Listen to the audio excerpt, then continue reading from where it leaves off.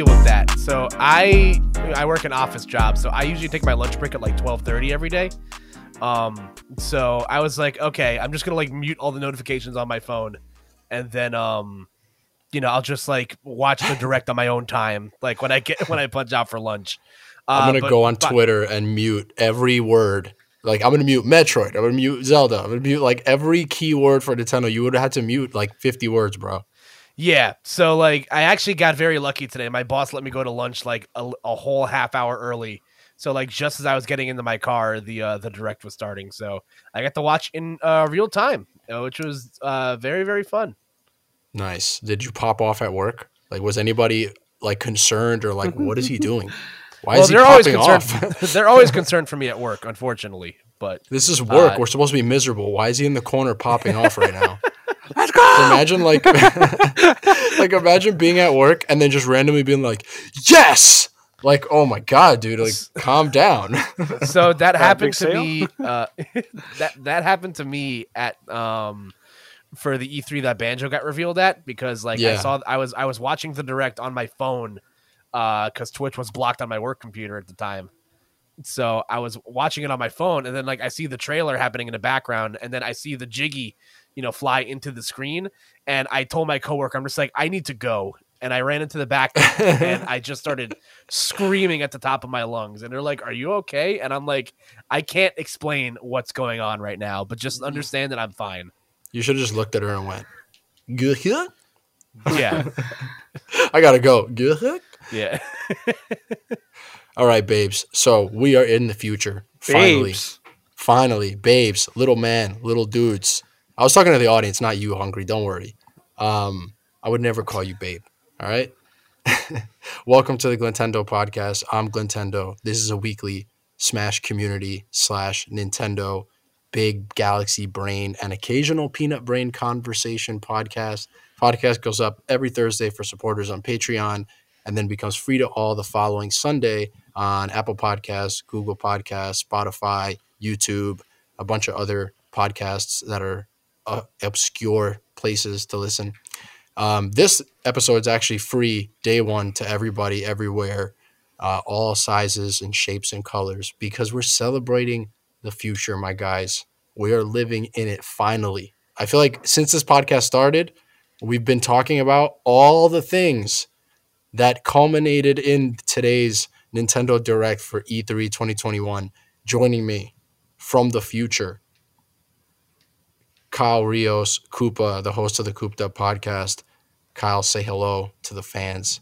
Hello, everybody. And listen, as a high school student in Tokyo, I'm very excited to be coming to you guys from the future today. You should have just said, yeah, and then just left it at that. I should have, but I didn't. And coming from the very distant future, because he hasn't been on a little while, but we have the boys back. We've assembled the full squad for this special episode. Our good friend, our pal, R Hungry, the creator of the youtube.com/RHungry channel. R Hungry, say hello to the fans. Roads? Where we're going, we don't need roads. Dude, it's been a while, so I forgot about that. The random movie quotes. And that one sounds so familiar. That one's really obvious. Oh, come on, man. You're killing me. That sounds so familiar. You're roads. killing me, Smalls. Where we're going, we don't need roads. Glenn, you've heard me wax poetic about this movie hundreds of times. Wax poetic? Who the hell says that? Like, what are you, bro? Like some fucking old Englishman? Wax poetic. All right, where's it from? I know that I know it. I just can't put my finger on it. Kyle? I say it. Roads. Where we're going, we don't need roads. Oh, my God. That sounds so familiar. This is going to kill me. Can you give me a hint? And then we'll move on. If I fail at the hint, then that's it. Not because if the audience doesn't know, I don't want them to know either. So that's a good point. Damn it. Okay. We'll try to drop subtle hints as the podcast moves along. Yeah. So let's just get going, man, because like there's an insane amount of stuff to talk about. So we got finally our first, like, it feels like this is like the first real direct. that we've gotten in like 2 years, because all the other ones have been like, they weren't all bad, but we got like a lot of minis and a lot of random ones. And then we got like one that was kind of big, but they all just blue balled us so hard. Like the last one where it was like Aonuma comes out and he's like, don't ask me about Breath of the Wild 2, Skyward Sword HD. And then he just left. Like now we have our finally like the big guy. The big guns were out. It was about roughly 40 minutes. And it opens with a straight up lie, which is just hilarious because they're like, yeah, we're going to focus on just games that are coming out in 2021 this year, which thankfully was just a lie because they did show us a little bit more than that, even though it was mostly true. So quick disclaimer, like we're going to rush through. We're going to talk about, we're not going to rush. We're going to talk about in great detail a lot of the best and the biggest bullet points. Because like, dude, this was a 40-minute direct. And there was a lot of stuff shown, and we're not going to spend time on each and every game. Like, there's not actually a lot to say on every single game. So if you just want like all of it, obviously just go watch the direct. Like, you're here for us to talk about the cool stuff, the best stuff, the Galaxy Brain stuff. So first things first, they open the direct after the lie, right? After these guys just look us in the eyes and go 2021. They just straight up lie. After that, they go into the next character for Super Smash Bros. Ultimate. This is the second to last character that is coming to the game. As far as we know, there are rumors that maybe there's one more after this Fighter's Pass, but as far as we know, this is the second to last character to come to the game. And it's interesting because we actually thought we were going to get... Did you guys think we were going to get the 2-character thing? Because like they did that at the last big E3 with like they opened with Hero from Dragon Quest and then they ended with Banjo. Like they opened with a new character. We'll talk about the character in a minute. But did you guys think we were going to get 2? I thought so. Yeah. Yeah. I'm a little shocked, to be honest with you, that we only got 1. Yeah, I kind of just wanted 2 because I'm tired of thinking about who they are, bro. It's been this game's been out forever now. Like this game is actually just old. Like it still feels new, but when you think about it, you're like, dude, this game came out in like 2018. You know what I mean? Like we've been getting new characters. Yeah, Sakurai literally is just never gonna. He's just never gonna be able to stop until the end of this year. So yeah, we only got 1, and they did it right at the beginning of the direct. And the new fighter is Kazuya Mishima from the Tekken series. Tekken is obviously one of the biggest. It's actually apparently it's the 4th biggest fighting game franchise ever, selling 50 million units. And there's been a bunch of games across a bunch of platforms, including the 3DS and the Wii U. And it's more of like a 3D fighter. It's not like Street Fighter that's strictly 2D or even Smash in that way. Like you can move in 3D. Who doesn't know Tekken? Like everybody knows the name Tekken.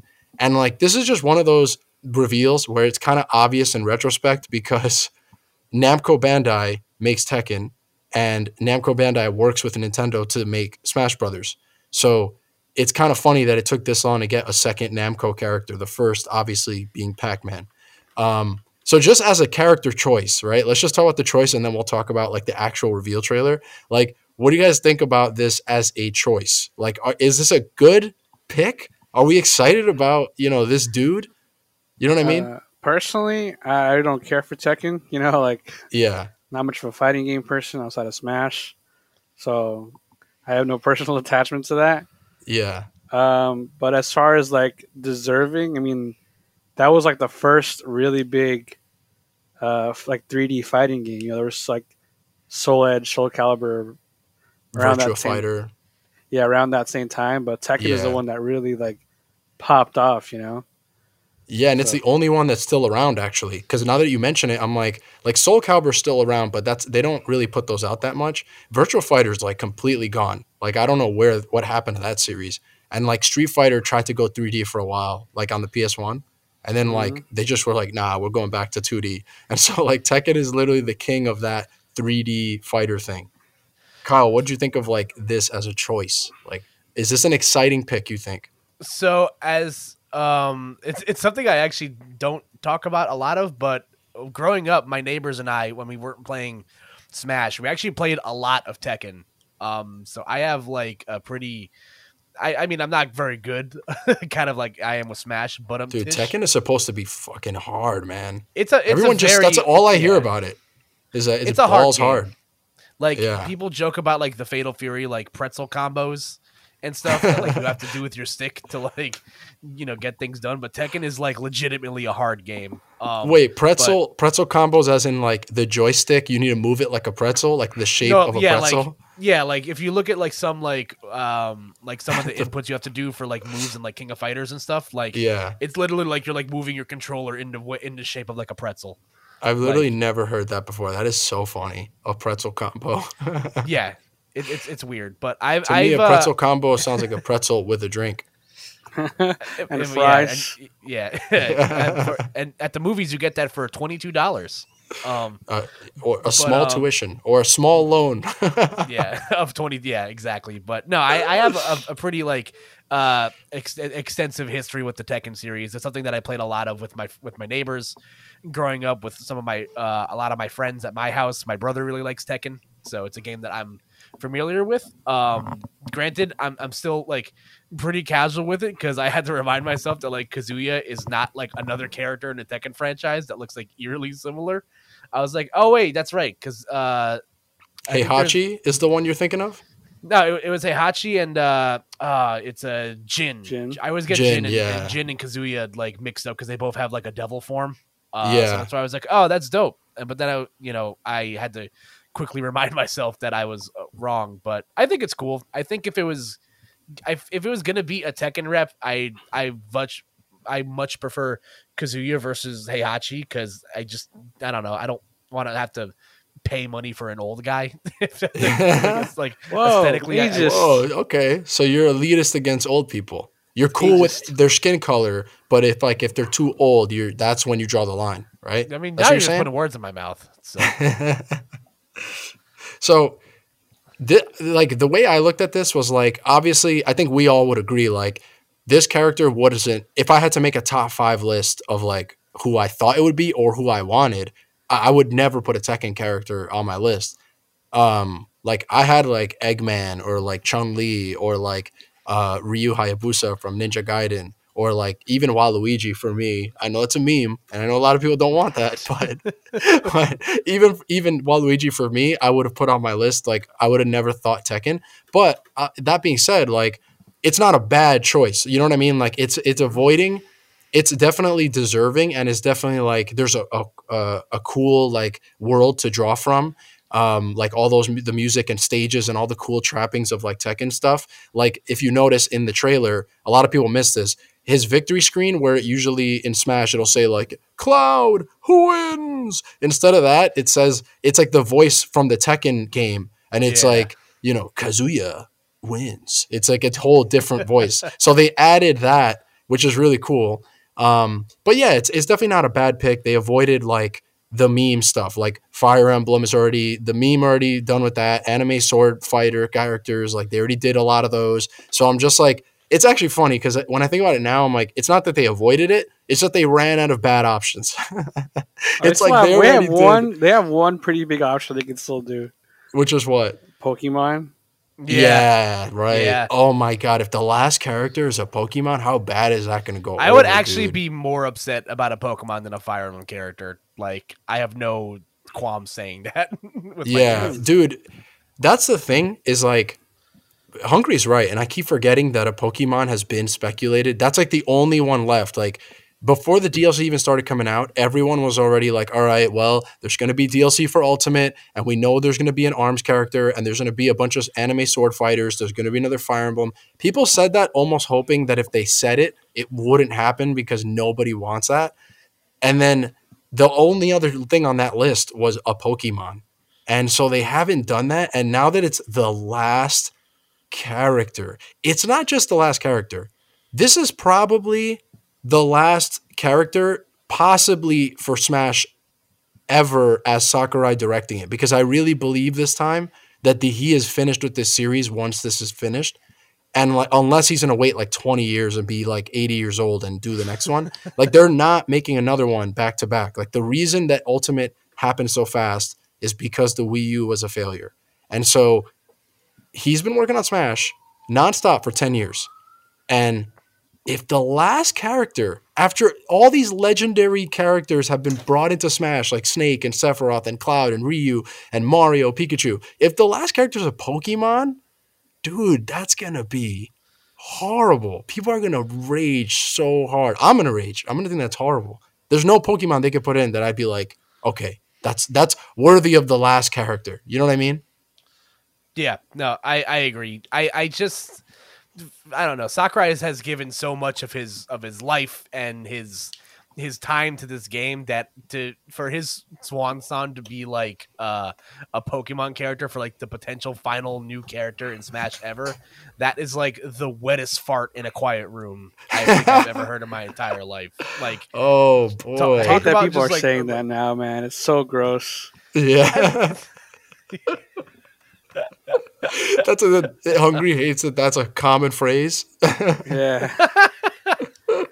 I'm not sorry, by the way. Come on. Yeah, come on, man. A moist fart. That is disgusting. But you're right. I mean, that would be a very damp fart if it was a Pokemon. All right. I think they know that. I hope that they know that, because the only thing that worries me about that is that the last character for Smash Brothers on the Wii U, technically, was it Corrin or Bayonetta? It was Corrin? Technically, it was... Okay, so depends what you mean technically. Like, which one came out first? They both came out on the same day. That's what it was. Okay. They were both announced on the same day. Yeah, right? Corrin was revealed ahead of her. But. Yes, right? But in the game files, it looks like Corrin was implemented last. Like, you know, every character has like a slot and a number. Yeah. Right? In the game files, it looks like Bayonetta came first and then Corrin. So yeah, and depends also, what you mean by technically. And also, Byleth was the last character of the first Fighters Pass, right? Yeah. Yes. Yeah. So, oh boy. I mean, they're not going to end it. They're not going to end it with Fire Emblem. I could at least say that. There's literally no way. Just say now, dude. I will actually have to commit felony murder, bro. If I see more Fire Emblem, I'm gonna cry, bro. I was excited. You know why? Because the only Fire Emblem in this E3 Direct was Marth getting thrown into a volcano by this character in Smash. That was the only Fire Emblem in this entire 40 minutes. I was so excited for that. So let's just talk about the trailer. Hungry, what did you think about this trailer? Like, I saw how you reacted, but like, it was pretty hype. Yeah. I think the best part for me was when he grabs Kirby, and they made Kirby smaller. Like, they made him like the size of like a basketball for the trailer, I guess. Oh, that's right. They did shrink him, yeah. And then he's like wiggling his feet, like, no. Okay. And he lets him go. He looks down. He's like, what happened? And then he's like, where is he? And then he just floats away behind him. Yeah, that was hilarious. Yeah. I've loved the meme variants of Mo throwing the guy out of the bar in The Simpsons, and they've just done that with Kazuya and Kirby. Oh yeah. Like, I just thought it was really funny. And also the body count continues to add up in these trailers. Like, what's the death toll up to characters that are just offed, or just gone? For real though, Ganon was just dead in the beginning. He was like legitimately like got murdered. Yeah, so for people who don't know, or just to set up the context, the Direct opens with, you just have a zoomed in shot of Ganon being carried by someone. You don't know that it's the guy from Tekken yet.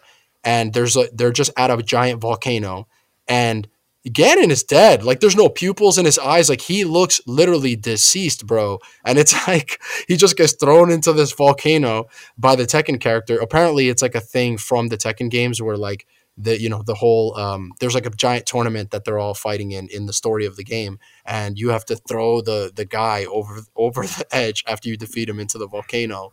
And so he's just throwing characters into the volcano left and right. Like, they show Ganon, they show Captain Falcon with a cracked visor, and they show like Marth and Min Min and Pit, and then he tries to throw Kirby, and Kirby just flies away behind him. It's so funny, man.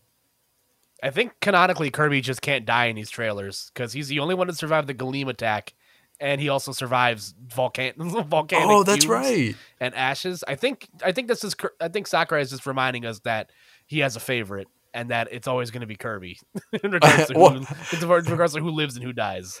To be fair, I tweeted about this, how I find it funny and comical as a Zelda nerd that this guy actually thought throwing Ganon into a volcano was going to stop him. Dude, there's 7 sages, okay? They are sages. You don't think they thought of that, bro? You cannot kill this man by throwing him into a volcano. You're an amateur, all right? That dude's coming right back, bro. You don't think Ganon has been thrown into a volcano at some point or someone's thought of that? They literally flooded the land to kill this guy in Wind Waker, and they couldn't do it. So I'm just laughing at him for that. But the other funny thing is, like, to go back to the body count thing, like, when you see Falcon, like, dude, Falcon looks straight up deceased, bro. Like, his visor is, like, blinking. Like, the eyes in his visor are blinking, and it's, like, cracked. And it's just so funny how, like, every trailer somehow has Falcon. Like, the Min Min one, Falcon's in it. Like, this one, Falcon's in it. They need to start using Falcon in the other crossover games. Like, I know Hungry has said this a million times where it's like, because he's like human shaped, they need to put him in Street Fighter. They need to put him in Tekken. They need to put him in Marvel. My exact quote is they should put him in Mortal Kombat so you can x-ray that guy. I want to like break his spine, like the slow motion, to rip his head off. Yeah. Like, whoa, Captain Falcon, no! Like, people are always like, dude, you can't. Why would you pick out of all the Nintendo characters, put Captain Falcon in one of those crossover games? Like, he's from F-Zero. He's not in a big enough series. And I'm like, actually, no. He can go to those games representing the biggest fighting game of all time, which is Super Smash Brothers. Like, they should just put him in as a Smash character. Forget F-Zero. It's gone. All right, just put him in as a Smash character. I want to see him getting X-rated in Mortal Kombat. I want to see him do like Infinites in Marvel vs. Capcom. They should just put Falcon in every fighting game. I've always said it's a missed opportunity from Nintendo to not make Captain Falcon DLC for Fire Emblem Awakening when they already had animated him in the art style for the Lucina and Robin reveal trailer. He looked really good in that trailer. Yeah, he looks like he fits in. Like, I would have believed it. Dude, Falcon would fit in any fighting game. Like, he's just one of those guys, just a buff guy wearing a cool outfit. Like, he would look awesome. In that Fire Emblem, the Lucina reveal trailer for Smash 4, like, he was animated in the Fire Emblem style, and he, like, almost punches Lucina's head off. Like, he looks huge in that trailer. It's like, he almost looked like he would have just punched her head clean off her shoulders. Yeah. Almost did. It was so awesome. Yeah. But yeah, so that was Smash. We're going to talk about Smash. Like, we don't want to go too much into, this character because Sakurai announced that on June 28th, he's going to be doing his, typical like analysis of the character. He'll tell us the release date, probably show us Mii Fighter costumes that are coming with it, the music, the stage. He's been doing this for every DLC character.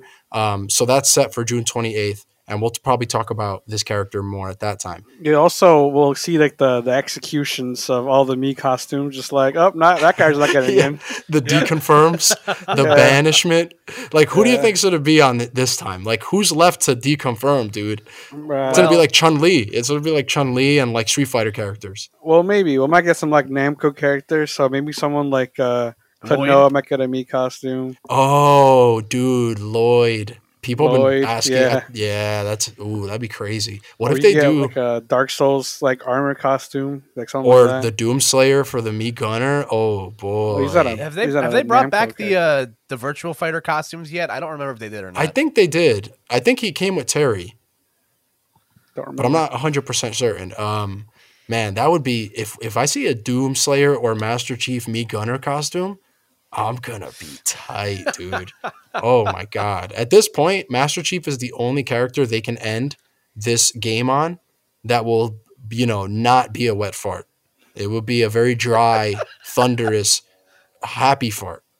But yeah, so after that happens, we're gonna go a little bit out of order, but for the most part, we're gonna stick to the order of the direct. So after they show us this Smash character, we get a new Mario Party game. Mario Party Superstars, which comes out October 29th. And this is interesting because it's not actually a sequel to Super Mario Party. It's a very different type of Mario Party. It's actually more like the old ones. So they have they just tell us straight up there's only 5 boards in the game, which I still think is kind of a small amount. And they're 5 remade N64 era boards. So it's like from Mario Party 1, 2, and 3, they show us like Peach's Cake and like the space level from Mario Party 2. And they look really cool in this remade style. And it's just funny because it feels like they can't make boards anymore. Like Mario Party, Super Mario Party, the only problem with that game was that it had 4 boards and they were all really tiny. And then this game, it's like, dude, we can't make boards anymore. Like, we don't know how to do it. So we're just going to take the old ones and remake them. So the other thing about this game is it has over 100 mini games. A lot of them, I don't know if it's all of them or just a lot of them. It wasn't clear. But it's many like of them, at the very least, are remakes of the old ones. Sorry, what was that? It's like I think it's like a mix of the best ones of those games. Yeah, it feels like that's what it is. And the only other interesting thing to talk about with this game is that unlike Super Mario Party, it's all there's no motion controls to be seen. So there's like Super Mario Party had that you played the game with a single Joy-Con, and almost all the mini games were like based on some kind of like Joy-Con motion control stuff.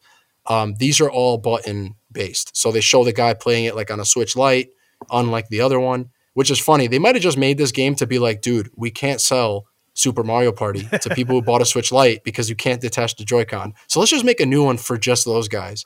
And every game mode is online. So this game looks awesome. I'm happy I didn't buy Super Mario Party because I was going to recently and it's still full price. And now I'm just going to wait for this. This looks really awesome. Really awesome for someone like me. Kyle, how do you feel about this game? Are you excited about Mario Party at all?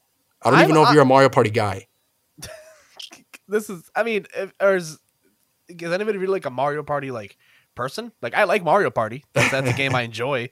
Like, I'm gonna be honest. I'm a little let down by this because I feel like this easily, like, when I found out that this is another game, I'm gonna wait and hold my thoughts and to see how much they're charging for it. But like, oh, it is a full price game. I'm willing to bet anything on that. There's no way it's not full price. Yeah, I don't know. It feels a little like loosely handled because they just, spent all that time adding online to Super Mario Party. So when I saw this, I'm just like, oh, cool. They're like listening to, they're like, 3 years late to the party with DLC to Super Mario Party, but they're giving us an opportunity to play, some classic boards, some classic mini games and stuff with this new game. And then they're just like, oh yeah, this game comes out this September or whatever. And I'm just like, what? Like, what was the point of releasing of updating Super Mario Party? Well, if you're just going to release a new one, like the speculation, I think it's a little lame. Yeah, it's definitely greedy, bro. But that the speculation is that the reason the update even happened for Super Mario Party is because they're using the same engine and it's the same like engine and the same developers as the last one. So when they figured out how to make the online for this game, they were like, oh, we could probably just retcon the code and retrofit it to the old game. So the only reason the old game has it is because the new game has it. But you're right. Like, I mean, everything you said was 100%. And like, the first game should have had better online to begin with. It's not like it didn't have online. It just had really bad online. Like, they didn't have online for all the game modes. And the game modes that did have online pre the update, dude, it was literally horrible. It was like the worst online I've seen in a long time. It was really, really bad. So I have some mixed feelings about this game.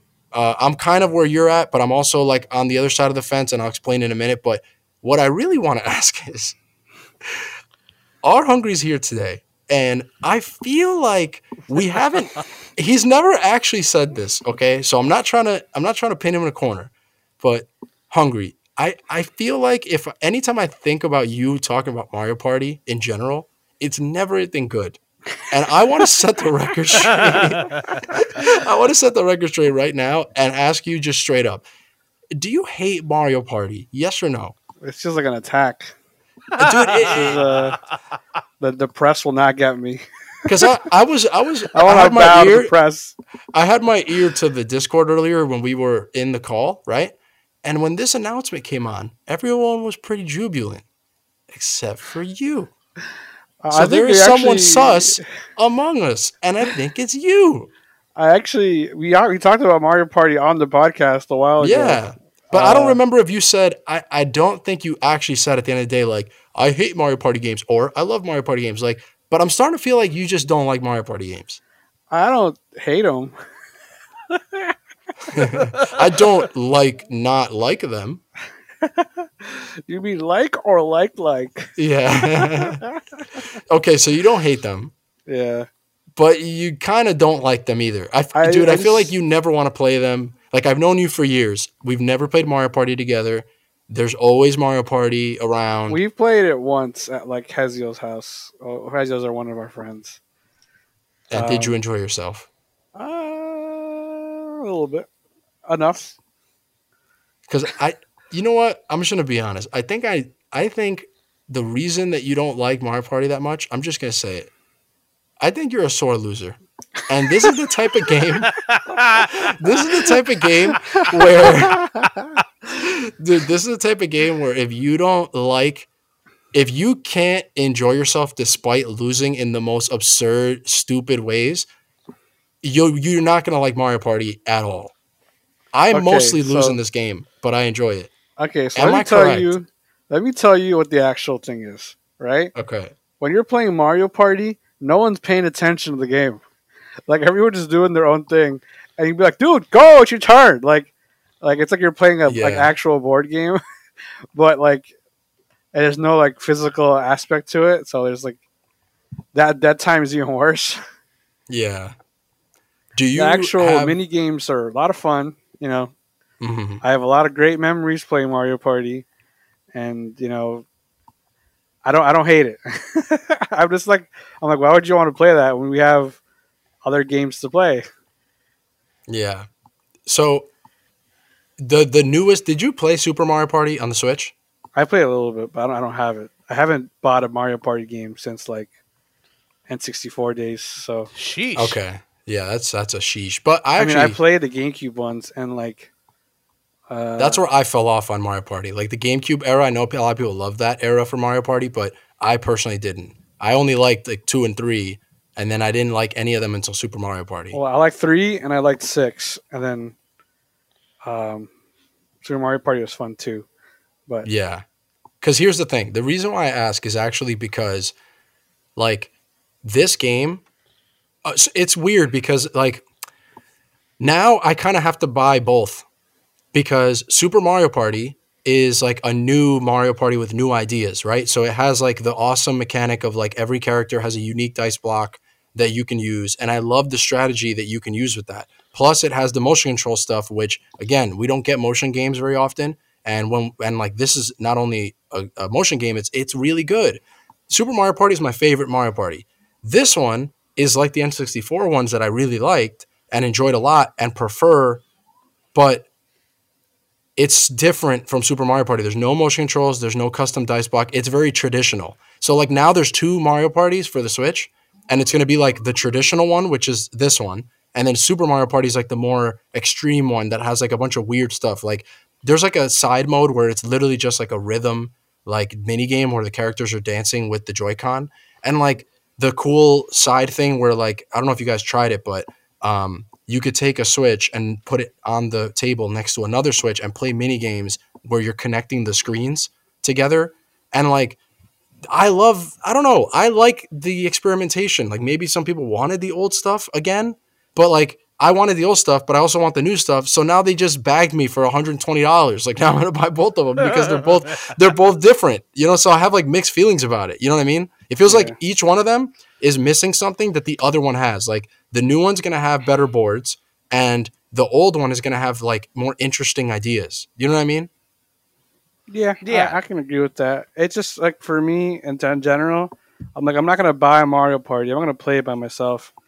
Funnily enough, I actually spent a lot of time playing like the single player for Mario Party 3 with like the boss battle at the end. Oh yeah. That was actually a fun time. I feel like the N64 era was the last time that like multiplayer games like that had like decent or good single player components. You know what I mean? Like Diddy Kong Racing was a great single player game, and Mario Party 2 and 3 had single player stuff in it, and then like they never really did anything cool like that again. Does that make sense? Yeah. I mean, it definitely started to go away in like the GameCube PS2 era, and then like in the PS3 360 era, it was like almost completely gone. Yeah. You know, so yeah, now it's like if you buy a multiplayer game, you just don't expect it to have any single player stuff at all. But yeah, so Kyle's on a little bit more negative on this.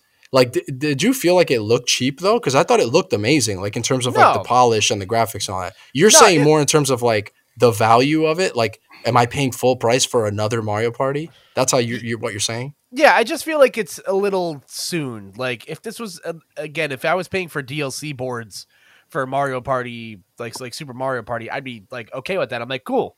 That's great. That lines up with what's been going on. I just think it's a little, like you said, it's a little like the timing's awkward for me where it's like, was all of that update merely just like a beta run for like a game you're going to make us buy in a few months? Yeah. So, yeah. Like, I feel a little deceived. I feel hoodwinked. But yeah, I'll probably, I don't know. I'm on the fence if I'm going to get it or not, just because like Mario Party is all dependent on like how quick of access do you have to, like 3 of your closest friends in a general vicinity? Like, yeah. And even if it's online, it's like, I don't know. It still doesn't feel the same. It's not Mario Party to me unless someone is like ready to pull the system out of the TV and the wall at the same time. Yeah. Dude, everyone has like, experience to where like they're really, you buy a multiplayer game that you're really excited about. And then you just get home and you're like, you have to force someone to play it with you, and you're just like, all right, fine, I'll play once. Okay, we're doing this once, and that's it. I will never play this game with you again. And they just like, I have a friend who like literally feels bad. So he's like, you know what? Okay, fine. I'll come over. When I was a kid, he's like, I would come over just to play some of these multiplayer games and then never enjoy himself. And I would just feel like I enslaved him. Like it was just a bad experience. Yeah. But the last thing I'll say about this game is that I think the reason you have mixed feelings, the reason we all might have mixed feelings is actually just because Super Mario Party was so light on content that it feels weird to pay for full price for a new game, even if the new game actually has full content. Because what I'm thinking is back in the N64 and GameCube era, more in the GameCube era, Mario Party used to come out every year. And I remember people would be like, dude, this is the same game as last year. You know what I mean? And it used to come out every year. And then now this one is really different from the last one. And there's actually a good reason to own each one because they are very different, like I said earlier. But the reason we have mixed feelings is actually because the first one was just so light on content that it feels like, dude, you should have given us more for that $60. Like 4 boards. But, again, they can't make boards anymore. And they're clearly telling us that. They don't know how to do that anymore. They just fired the guy. The guy who knows how to make boards got hit by a truck or something. I don't know. Another thing to consider is that because like the online came so late, people probably bought it late too. Like, oh, that's online. I'll finally buy it. Oh, that 100% happened. I told my family about I'm in a group chat with my siblings, and some of them just bought Mario Party like 2 weeks ago, and they're like, "What? You're telling me to buy another one?" And I'm like, I'm just excited about it. It's like, dude, what the hell? Like, I'm not playing that with you. I just bought this one. We're going to play the old one. I'm like, all right. So anyway, moving on. Kyle, you're great. Okay. I tell you that all the time. You're a great man. But there's no way I could have had just you on this episode because the big daddy is Metroid. And Metroid is here. And I cannot have a podcast where we talk about the first new 2D Metroid game in 19 years without Hungry being on it. Okay, there's no way. So after Mario Party, they show us Metroid Dread, and they give us a date coming out October 8th, even though it probably should be October 31st because that game looks creepy, bro. Dude, they show Samus in this new outfit, and it's like, it's really different the way she looks and stuff. I'm sure the game will explain what's going on with that. But then she's being like hunted down by like these like evil white robots, and it like they like chase you around. They can climb stuff. Like it's crazy. Like you can't kill them, and they can one shot you, and they're hunting you throughout the game. And there's video footage of like them literally jumping up and climbing the walls that you can climb and stuff. Like, it looks really cool, and the aesthetic of the game is very different. It looks like she's trying to escape like an evil Apple store. Like there's like these white robots everywhere that are just attacking her.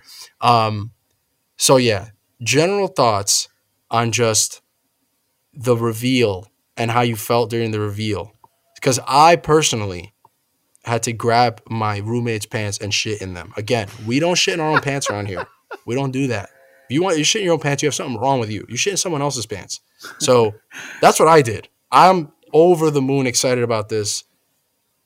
Kyle, I'm going to let you go first, just because you're not the biggest Metroid fan, but I do respect your opinion, obviously. And then we'll let Hungry take the microphone. I really want to hear what he has to say about You guys can hear me still, right? Absolutely. Okay. Unfortunately, yes. Okay. My computer froze up for a second, so I was confused. Listen, so I've talked about it on the podcast before. Can you still hear me? Yes, ma'am. Okay. Yeah, I've talked about it on the podcast before. I am merely a fringe Zelda fan. I feel like I've been very dishonest in that because I've played way more Zelda games than I've played Metroid games. I've played Metroid Prime 1 and I've played I don't know, maybe 10 minutes of Super Metroid. Like to completion? Metroid Prime 1? I've beaten Metroid Prime 1, yes. Okay. So. You can continue. I was about to just throw you out. I was literally about to just like press the button and the trap door was going to come up and you were just going to disappear, bro. The ejector seat. Yeah. It's like, let's get in this helicopter. I'm going to show you the ejector seat. Yeah. The imposter has been ejected. But listen, I was excited for this. Listen, I want nothing more than my friends who like Metroid to eat. I want them to be fed. And I when they announced that they still have no new updates on Metroid Prime 4, I poured some of my drink out of the window. I felt for my friends. And then they flashed this sequence up in front of me, and it says Metroid 5, and I'm like, wait, did we just skip 4? Like, yeah, it's like Windows 10. There's no dying. Yeah, exactly. I'm just like, wait, what? They're just like, fuck it. We're just getting like, screw Metroid 4. We're going straight to 5, baby. But no, I think the game looks awesome, and even though I'm a very surface level Metroid consumer.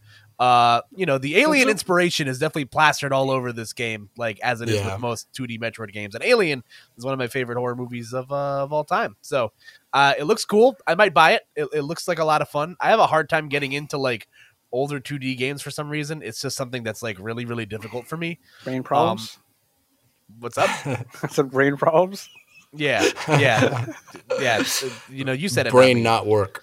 Yeah, brain rot. But the game looks cool. It's one of the games that's being showcased on the Treehouse this weekend. So I'm sure there's going to be a lot of content to watch and look at. But I think the game looks really cool. I'm curious of the studio that's making it because I really like the art direction. And hey, I'm happy for my Metroid fan friends. They're not going to go a whole calendar year once again starving. So yeah, it's made by Mercury Steam, who did Samus Returns on the 3DS a couple years ago. They also made a really bad 3DS Castlevania game. They made that. Oh yeah, but it's all coming back to me now. Yeah, so Hungry, you should be a happy guy. You know why? Because this E3, you got 2 games that emerged from the vaporware pit like Bruce Wayne in The Dark Knight Rises, dude.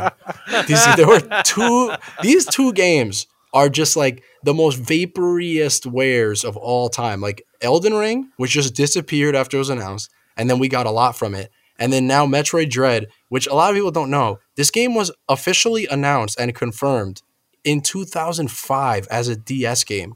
And it's the only game on that confirmation list. Like there was like a list that Nintendo put out of like games that are coming out for the DS. It's the only one that never came out. And it's just been in development hell, then it was canceled, restarted, whatever. There's a little teaser or Easter egg in Metroid Prime 3 back in 2007, that teased this game. So Samus comes out of the pit like The Dark Knight Rises, right? Stop, man. Love that movie. You love that movie. It's his favorite Batman movie. It's his favorite movie of all time. Please How do you feel about this lies.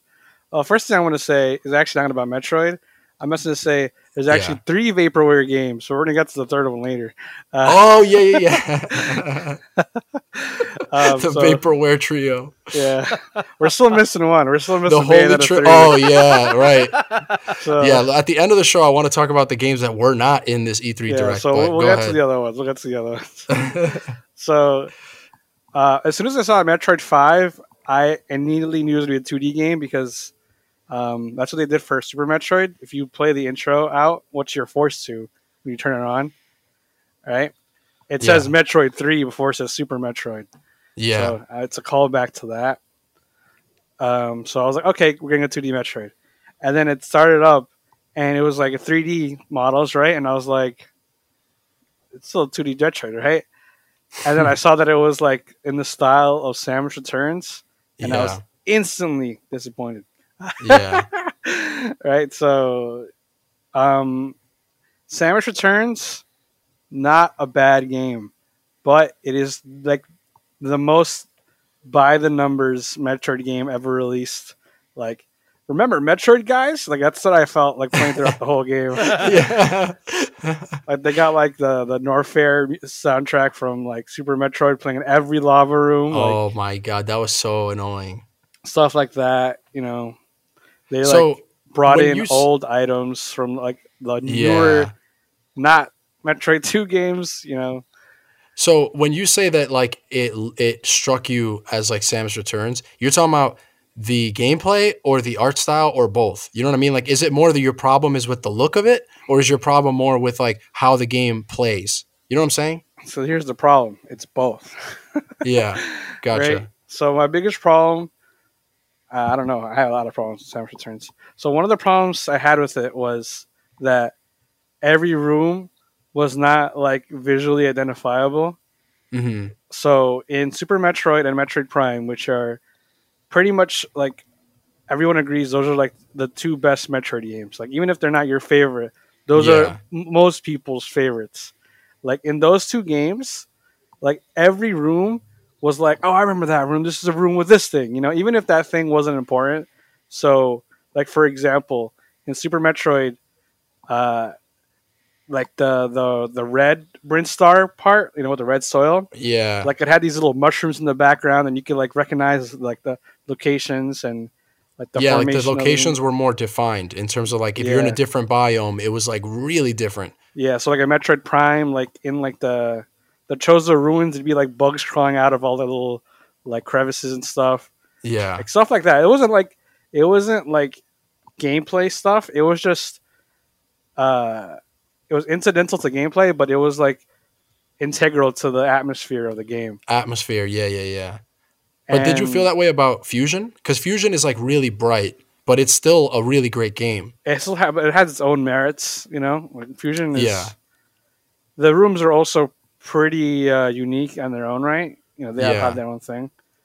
But with Samus Returns, it was like I don't remember anything. Like everything was blended together. A blur, yeah. That's actually I like that game a lot, but all I remember was really enjoying running through it. And like I kind of get what you're saying. Like the only area I remember really sticking out was like there's this one area where you fight this boss that like is in the background and he like drills into the foreground. And like that was different where I was like, okay, that's cool. Like that stuck in my mind. But aesthetically, everything did kind of look alike, to be honest. But this game, I think it already aesthetically looks really different. Like Samus Returns was a remake of Metroid 2 on the Game Boy. So maybe it was a little more limiting in terms of like how artistically crazy they could get. But in this game, from the little we've seen, it's like, dude, Samus just looks really different. And they call them the Emmys, the EMMI. Those are the robots that are trying to kill her. Those things are creepy and like really cool and really different. I didn't expect them to make like a bright Metroid like this again, because Fusion was pretty bright too, but this is like in a different way. I don't know. I think.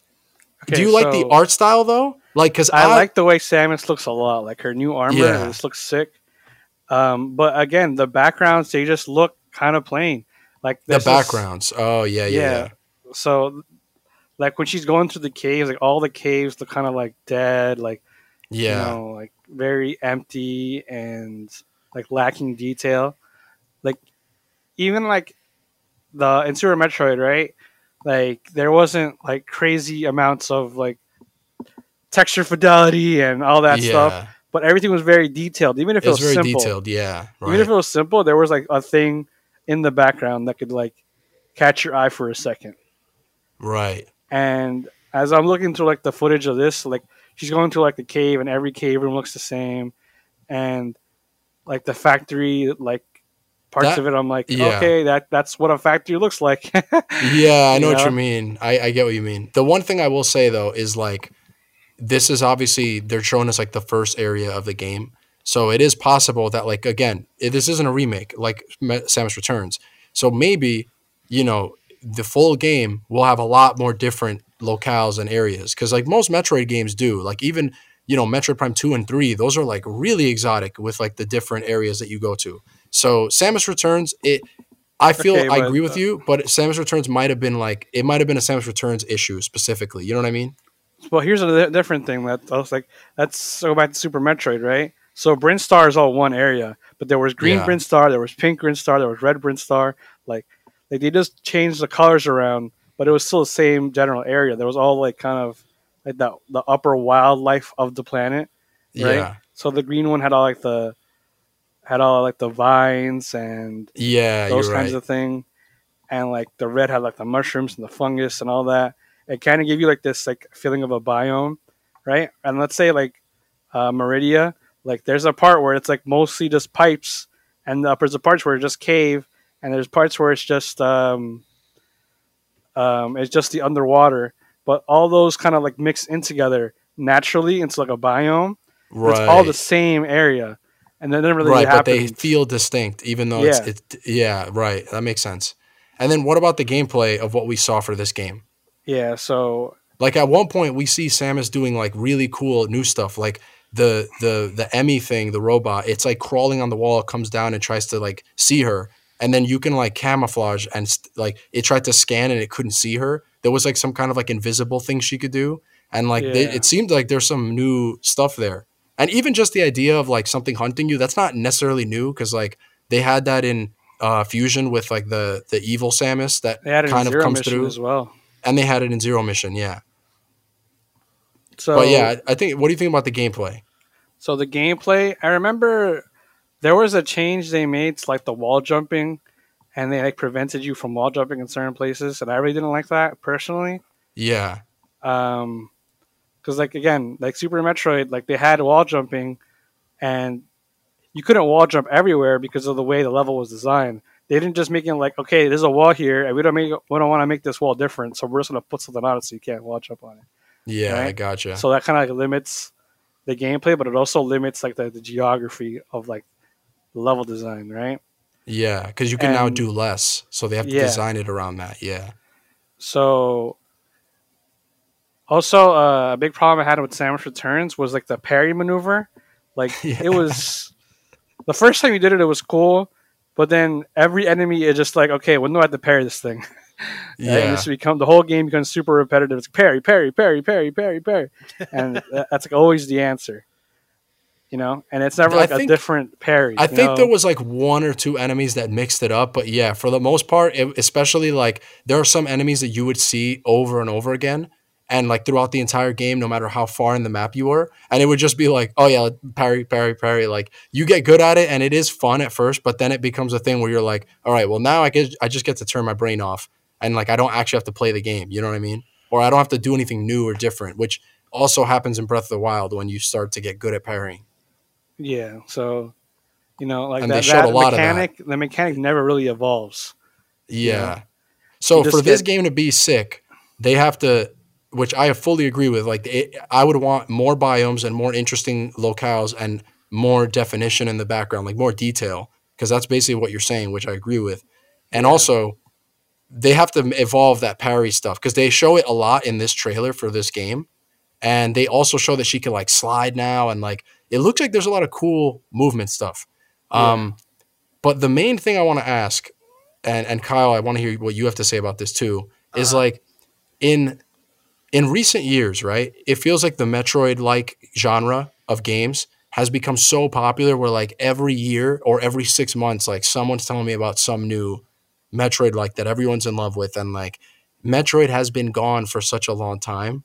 And then like Samus Returns came out and it was a good game. I really enjoyed it, but it wasn't even the best. It probably wasn't even the best Metroid like that year. You know what I mean? So I'm wondering if it's like this game, I wonder if it really will hit that same level or if it'll be kind of like Zelda, where Zelda invented the open world genre and then it kind of started going in its own direction. And then it came back to that with Breath of the Wild and like they made the best open world game ever. I wonder if this game is going to be like, all right, you guys think you know how to make Metroid likes.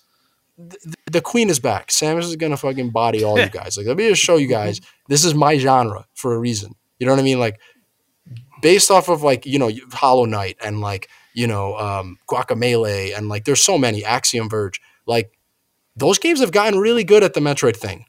And so I don't know. What do you guys think about, like, is this game, based off what we just saw, do you think it's even possible that this is going to be like the godlike Metroidvania or Metroid-like game that everybody wants? I personally don't think it's going to be. Yeah. I mean, I feel like people who like those indie games, they are like, okay, we're going to keep playing those. Like Hollow Knight's like a mega hit, right? Yeah. Even older stuff like Cave Story, like it's kind of like Cave Story, yeah. Yep. It's like a mix between a shoot 'em up and a Metroid game. So, like they're good games that have followed that formula, and they just do it really well now. And to me, it feels like Metroid in general has like almost forgotten what is supposed to be like cool about those games. Yeah.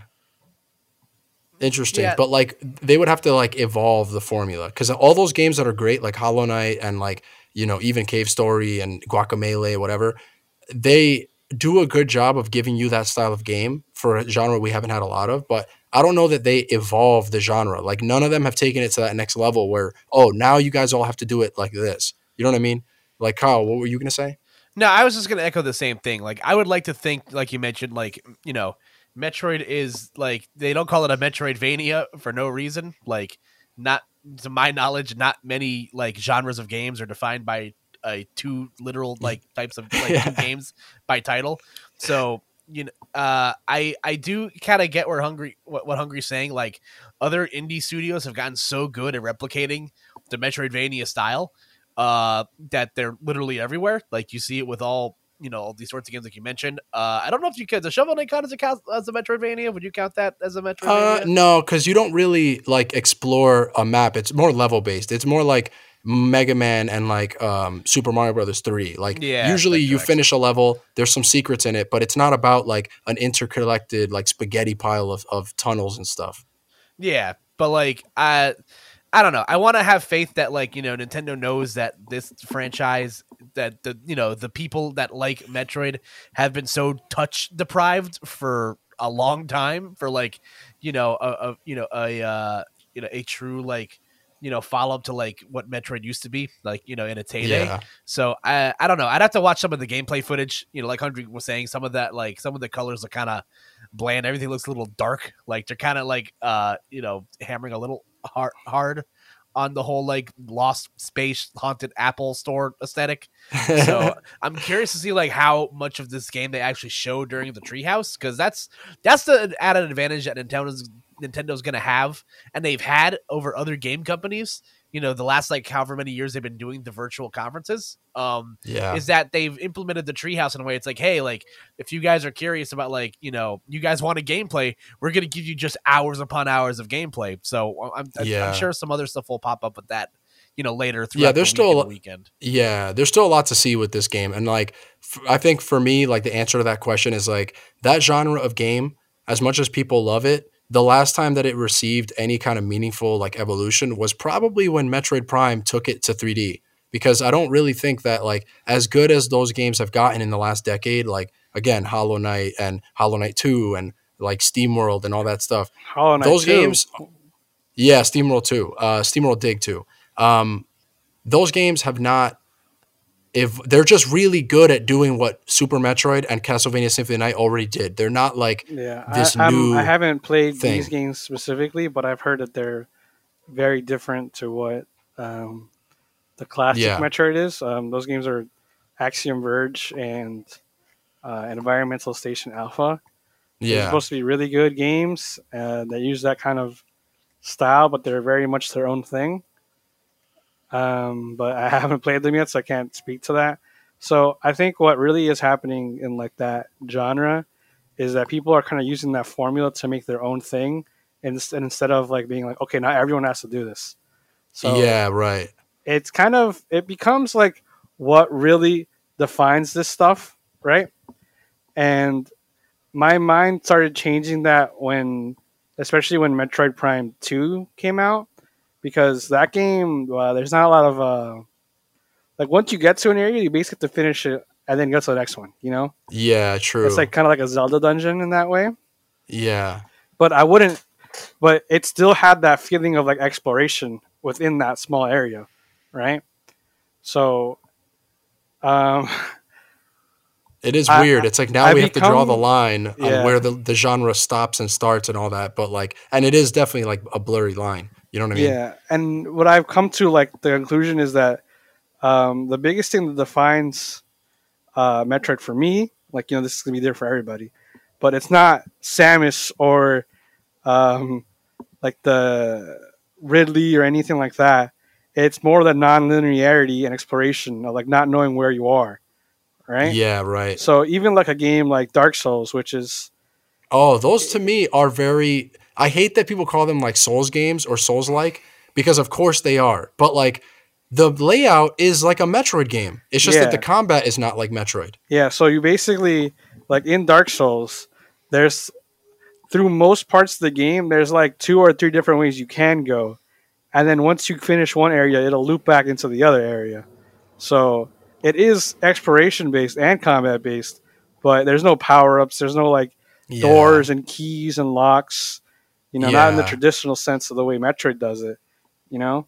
Yeah, and there's no like, you know, you need like a power up to like maneuver. There's no like movement option gatekeeping stuff. You know what I mean?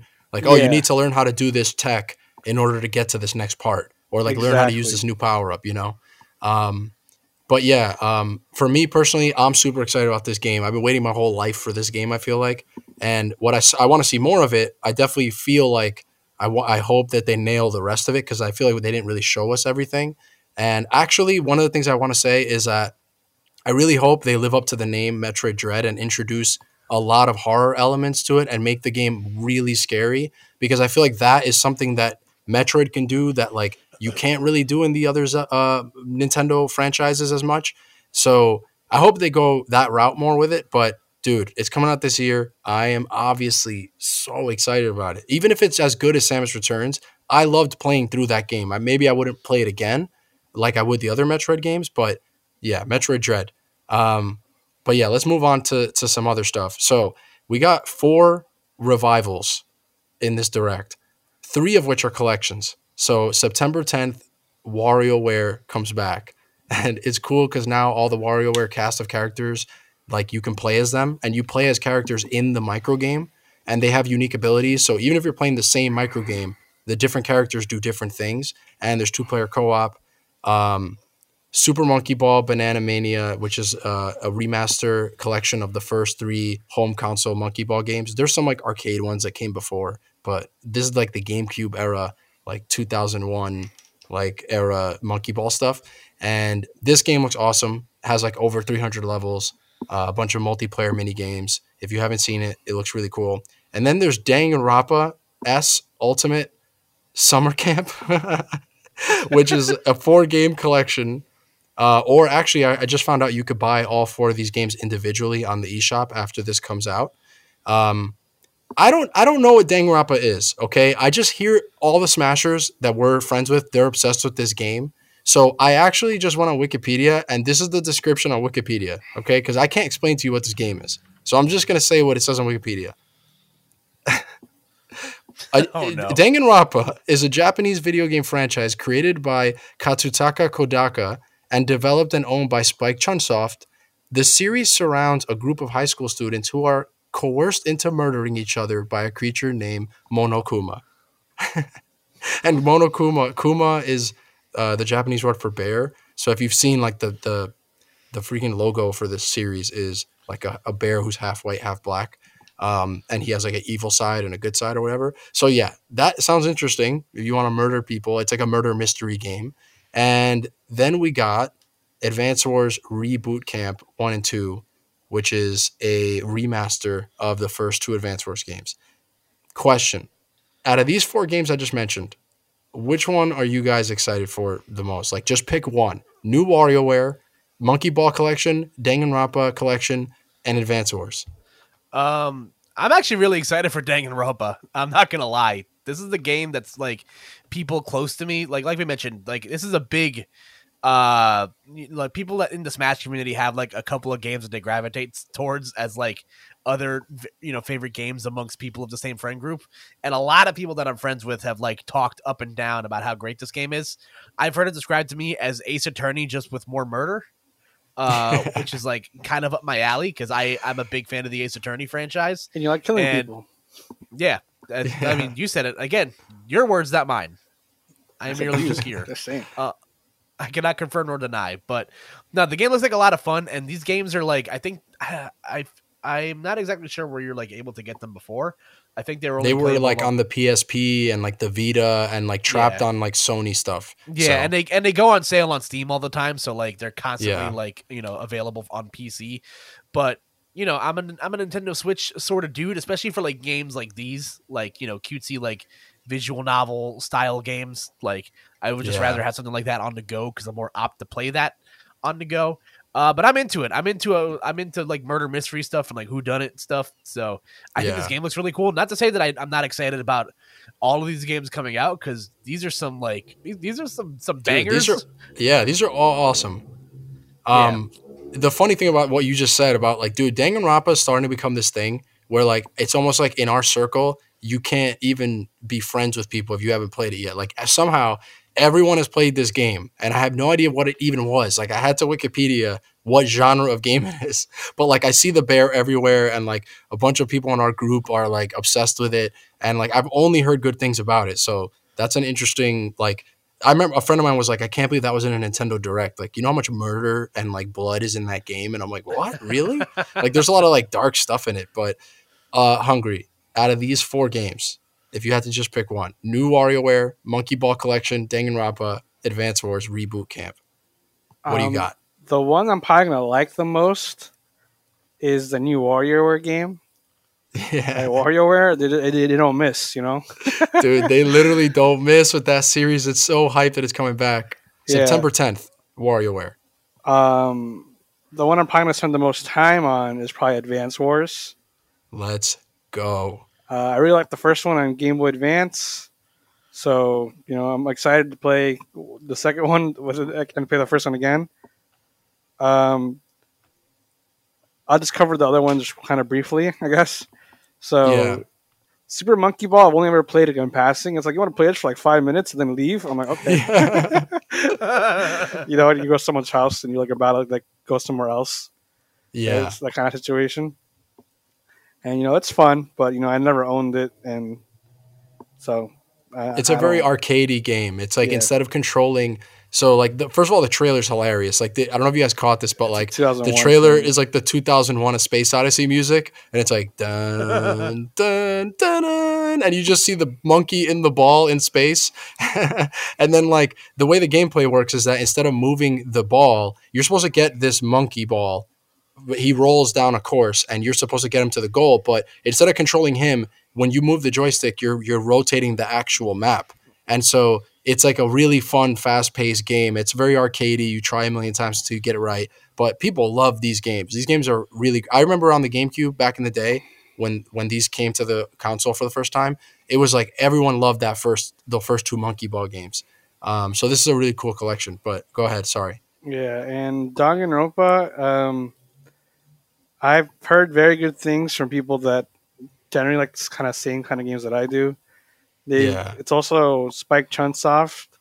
They made the Zero Escape games, and I'm going to play those games very soon. So, Danganronpa's have to wait. I feel like I thought you were going to. I'm surprised you picked Advance Wars because that's my pick. But Danganronpa, I thought you were going to pick because, like, all the people who love that game, like, they all love the same games that you like.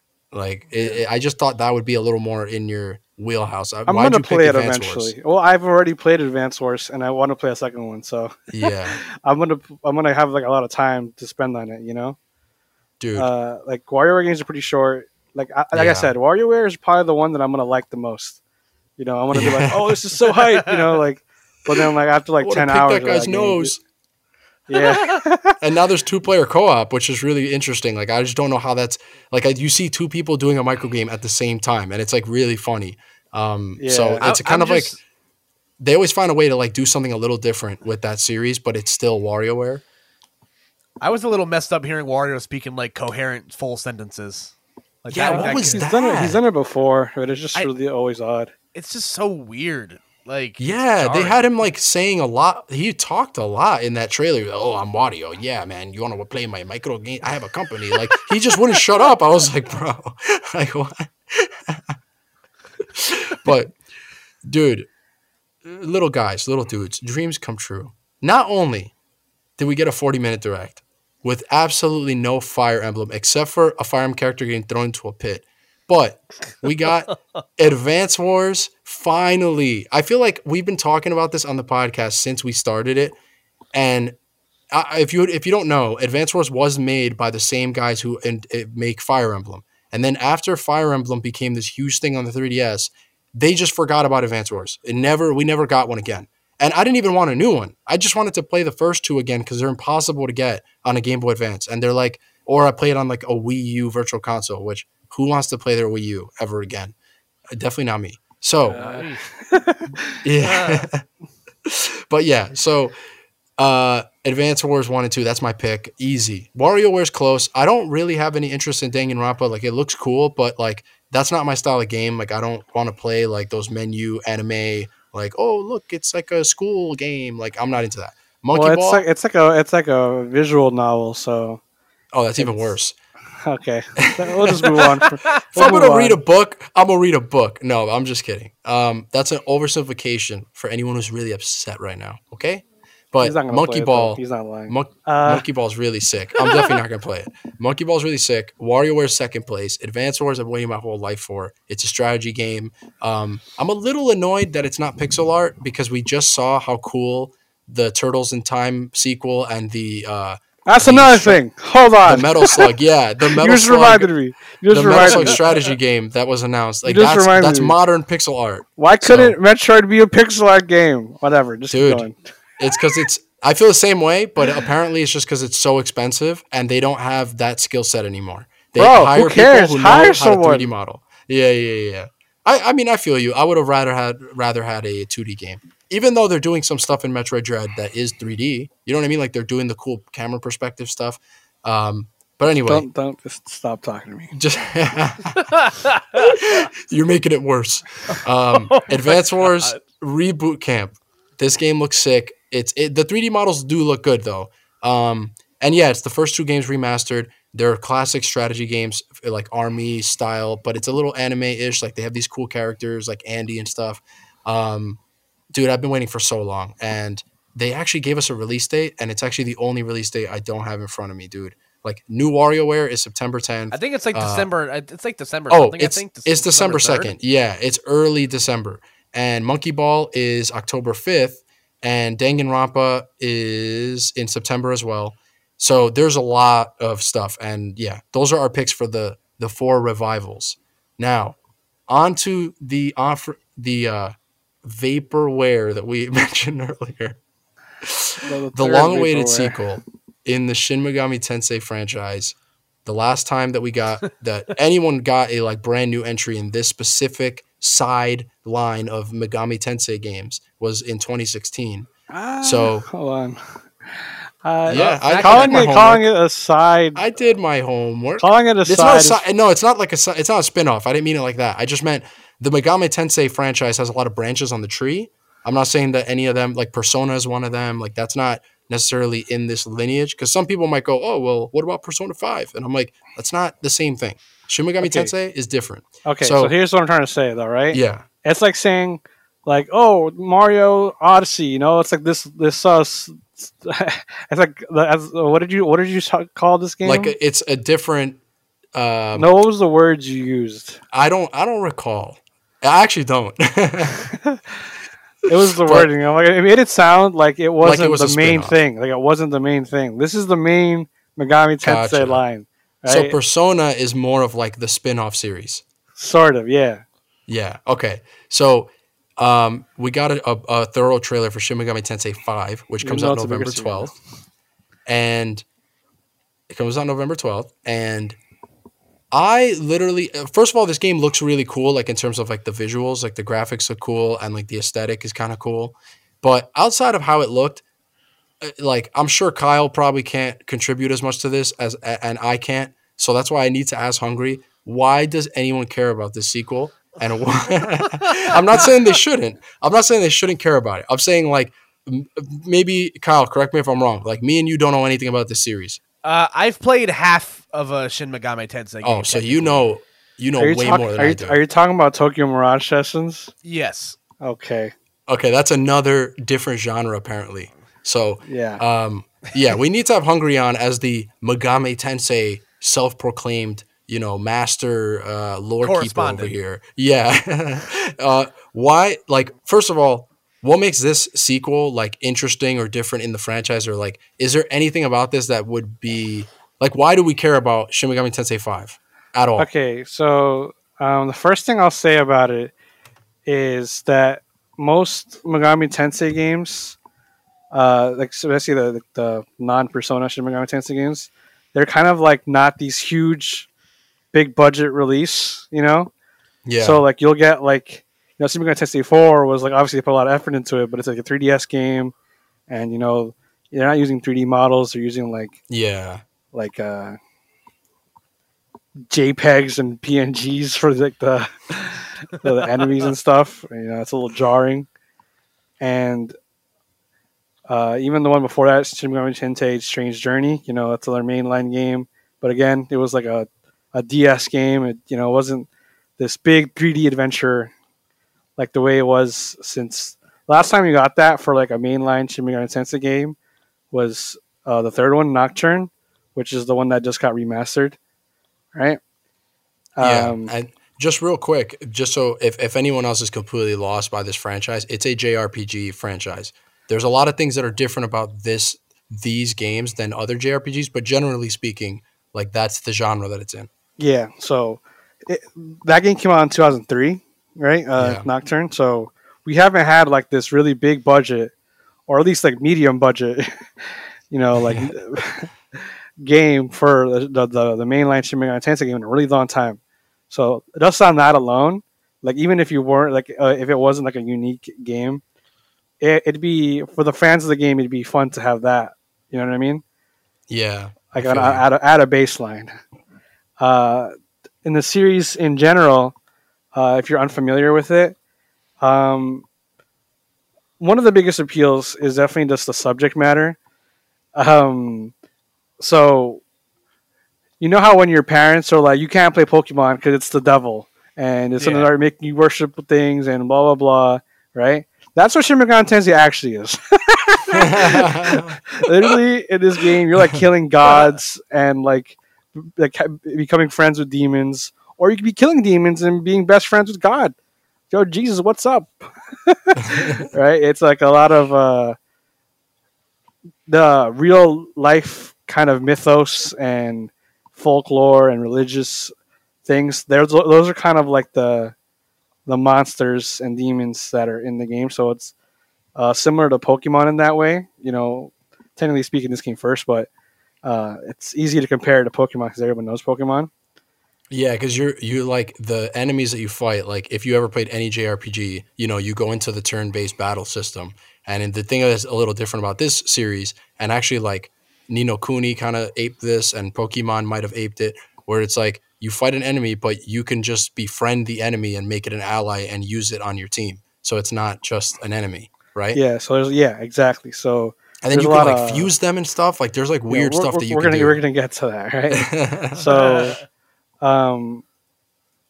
like originally the biggest like things about the Megami Tensei series was the recruitment.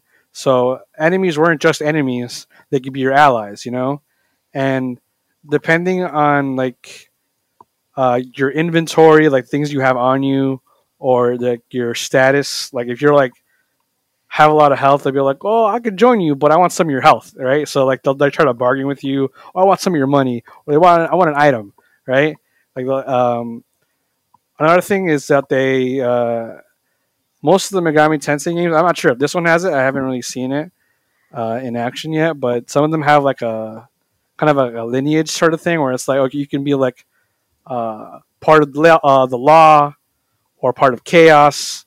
or neutral. Oh, interesting. Yeah. Right? Yeah. So certain they have like demons, those roles that you could play in a way. Yeah, so certain demons are like, well, I don't think we're gonna get along because you're a little goody two shoes, and I'm not about that, something like that. I like to bag bitches, bro. Exactly. No, seriously, some of them talk like that.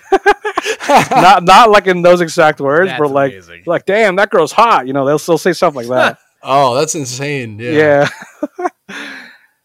Or they'll curse too. They'll be like, "Man, you're a piece of shit," like something like that. Like they just say shit that's hilarious. And you're like, "What the fuck?" You're like, yeah, it's definitely the few things I've seen of like Nocturne and then this game, because Nocturne just recently got released on the Switch. It's like a more mature. They play with a lot more mature themes in these games. And this game, like just the footage they showed today, like the world looked really cool. Like it's like post-apocalyptic. It's like you're playing after the world already ended. Like it's not. I think you told me once. You're like, dude, the world's not ending.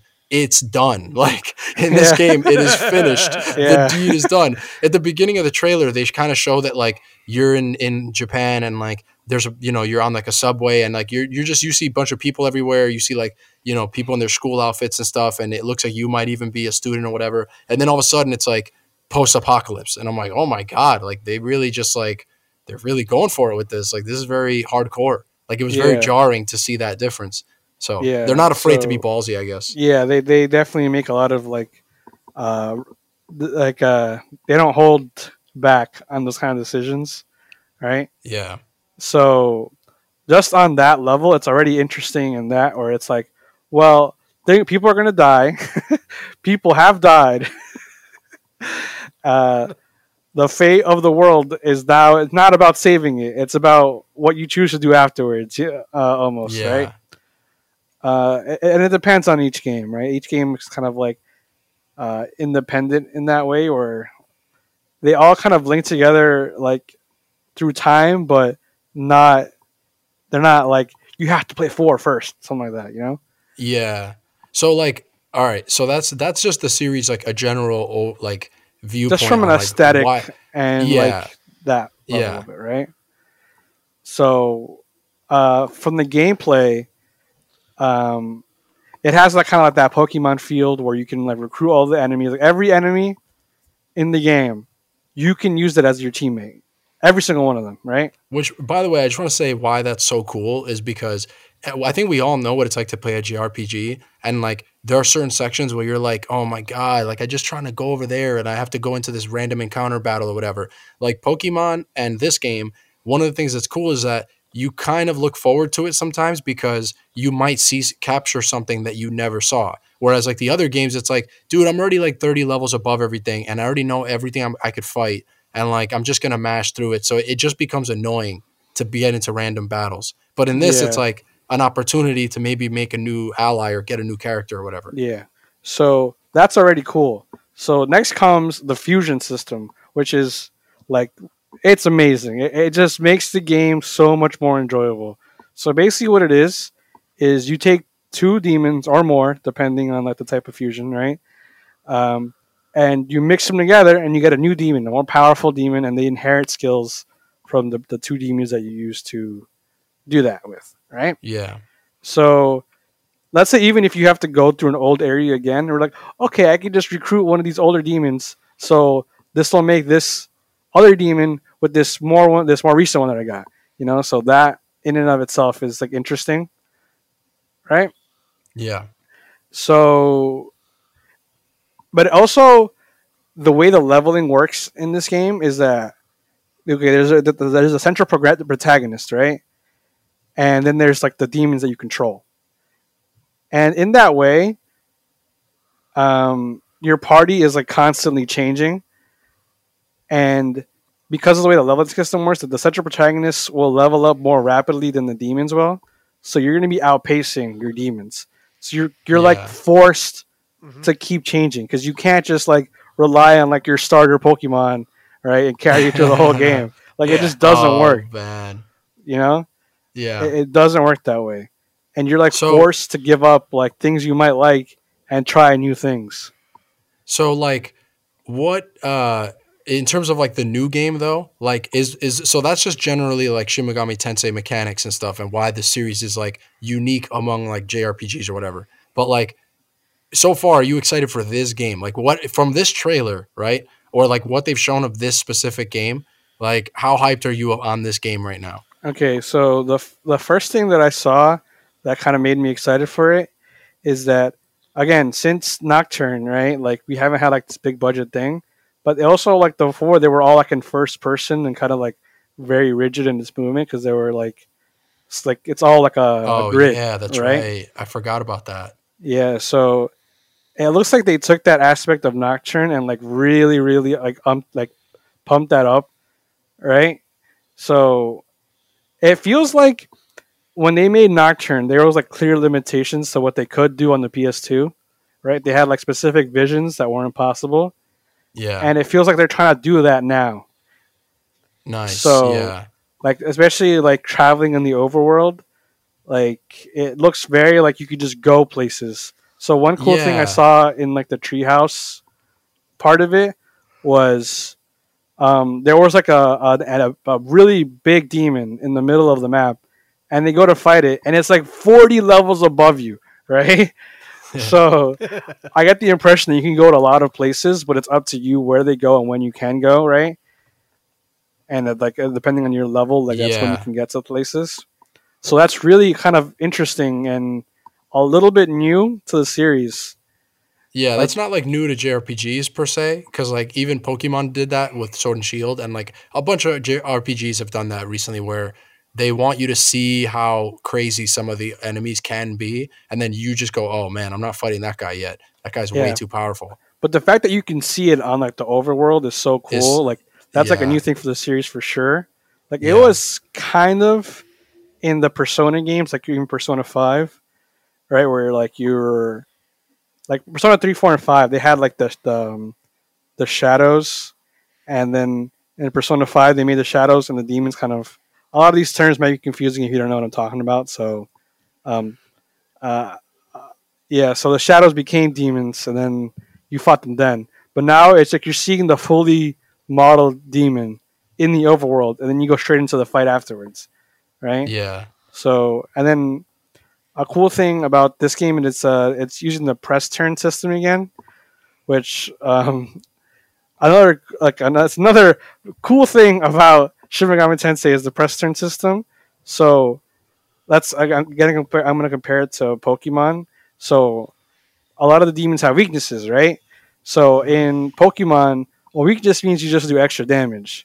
So obviously that's going to be good, and it's interesting that like you want to have certain types of different Pokemon and stuff like that. And that's true for Shin Megami Tensei as well. But it also, instead of just doing extra damage, it kind of gives you like an extra turn.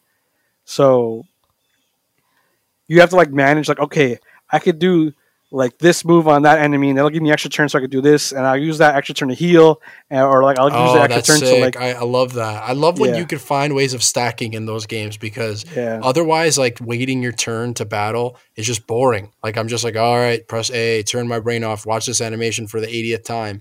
But like when you could stack like that and do interesting things, it just makes you more engaged in it, and it's like, oh look, I'm cheating. I got to go 3 times. Before this guy can go once, you know? Yeah, but the opposite is also true, where they can do it to you, and you're like, okay, I have to be really careful, because if I have this weakness around in this area, then I'll randomly encounter this thing, and they'll use the fire thing, and then they're going to have 5 turns, I'm going to die instantly. Right? Yeah. So it kind of keeps you on your toes, and it makes like every battle interesting, and every action you take has to matter. You know, you can't just like... you can't just like mash your way through it. Kyle, what do you like? I don't know if you're going to try this type of game, but would you want to try this type of game?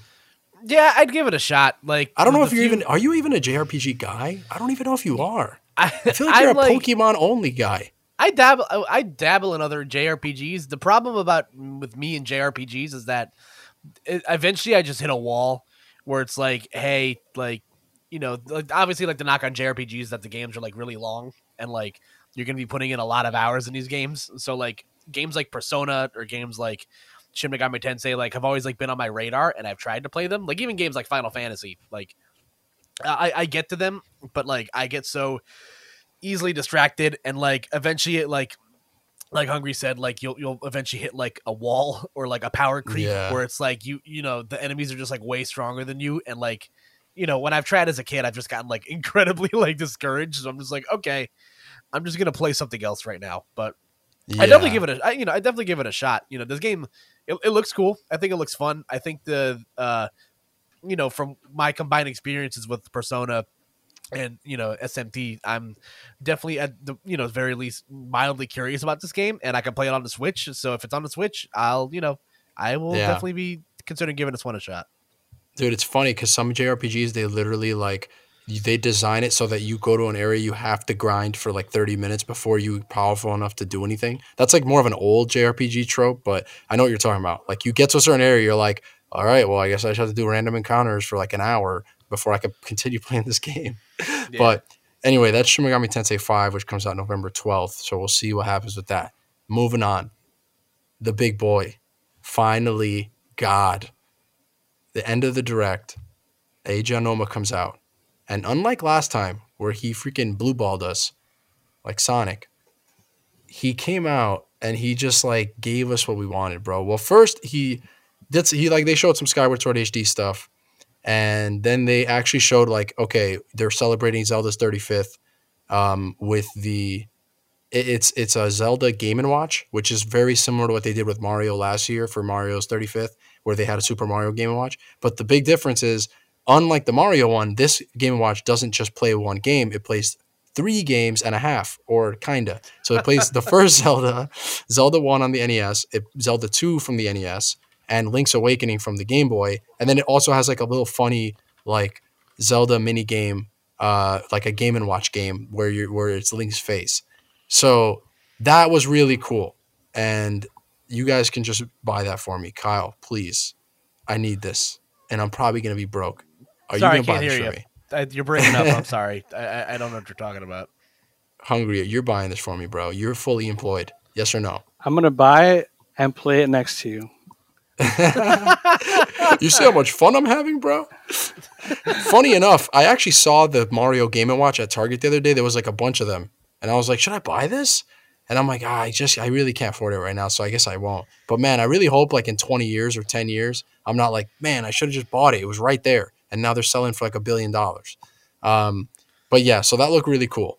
But we're not going to spend any time talking about that, because what we actually care about was that we finally got Breath of the Wild 2, or as they're calling it, the sequel to Breath of the Wild. We got new footage and a launch date window officially coming out 2022. By the way, before we talk about this footage, I just want to say, I told you guys that this was confirmed already because they announced a while ago that Pokemon, the Diamond and Pearl remake, that it's coming out November 19th.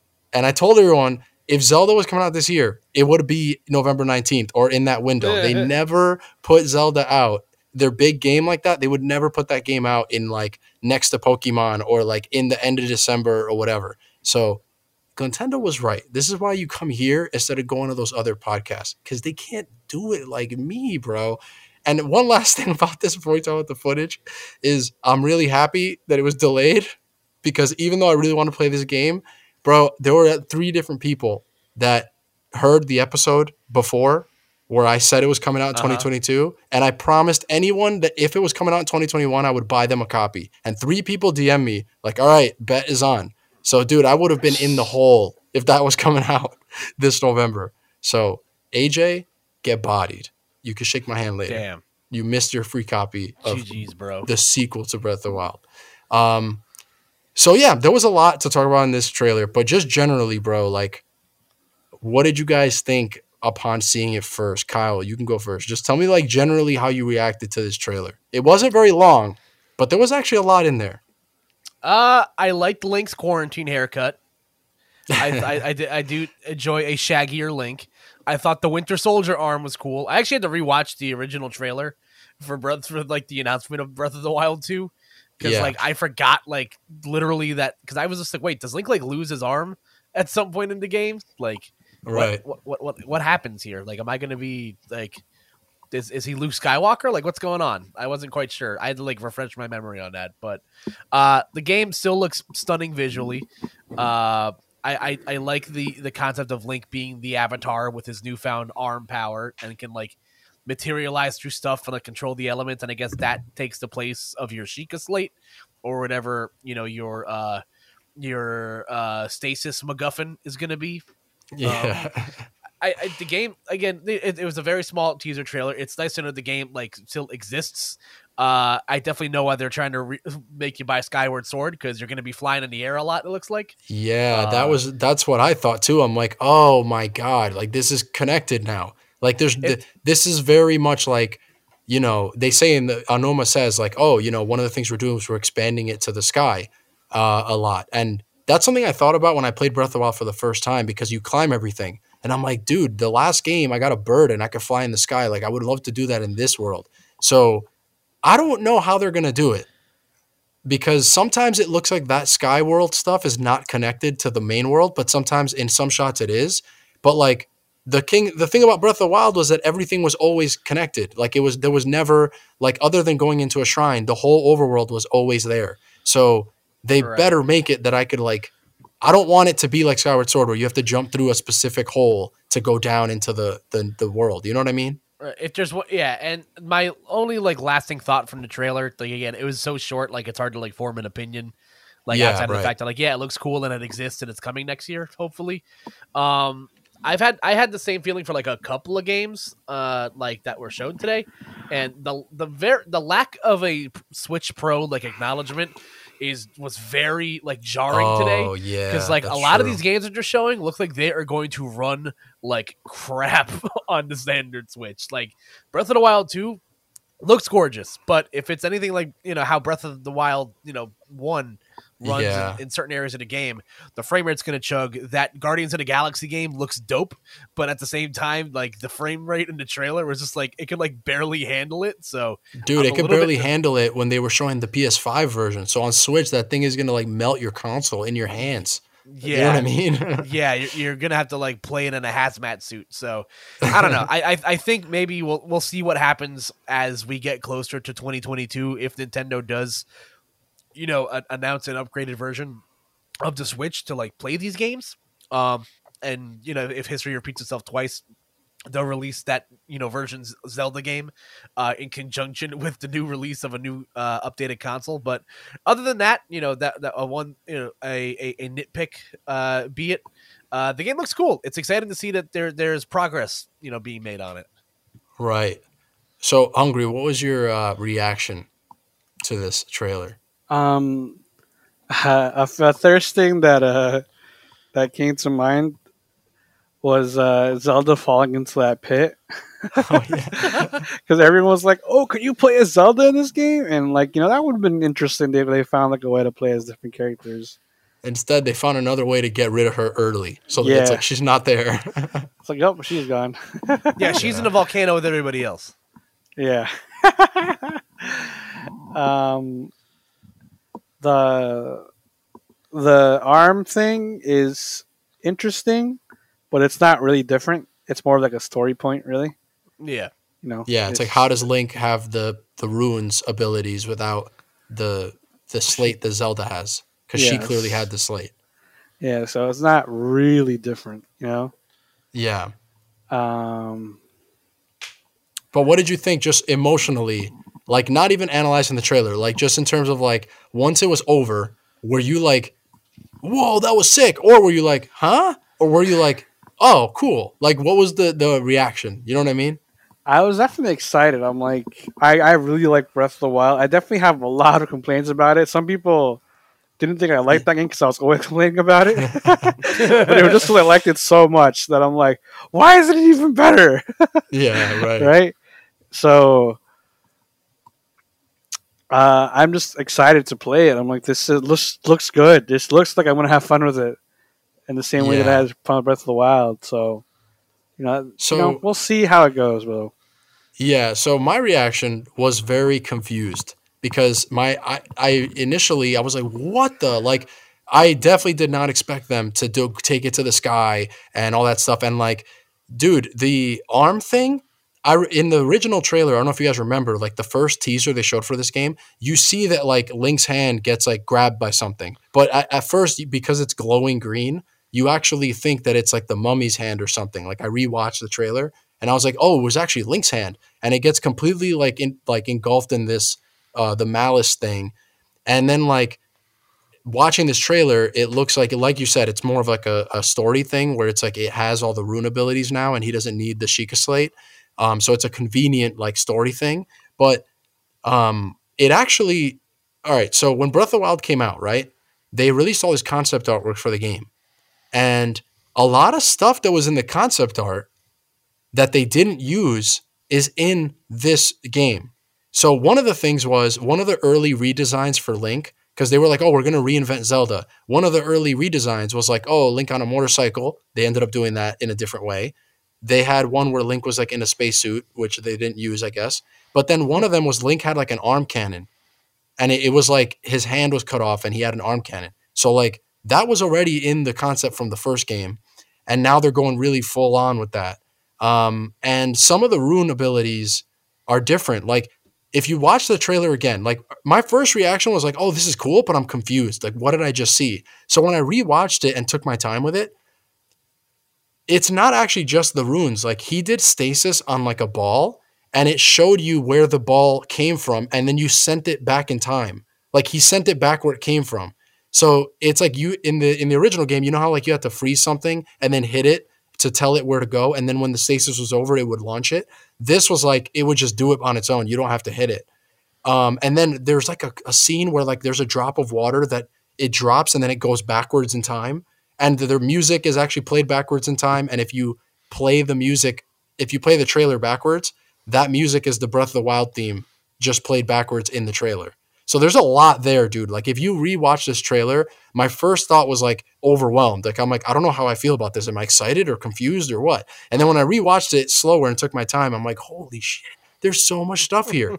Dude, one of the things is like Link has like so if you listen to the Xehanon Zelda Conspiracies episode that we did for Zelda's birthday earlier this year, you can go back and listen to it wherever you're listening to this right now because it's free everywhere.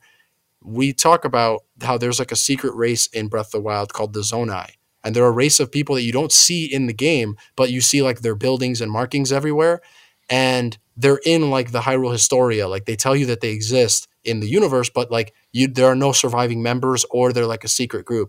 Link has the Zonai like logos on his arm in this trailer when you see him in the sky.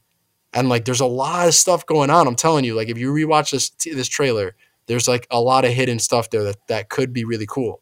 So yeah, I was really like excited. And another thing that's really crazy is like, there's like that scene at the end, you know, where like Link goes through the bricks of that island in the sky. Do you remember that?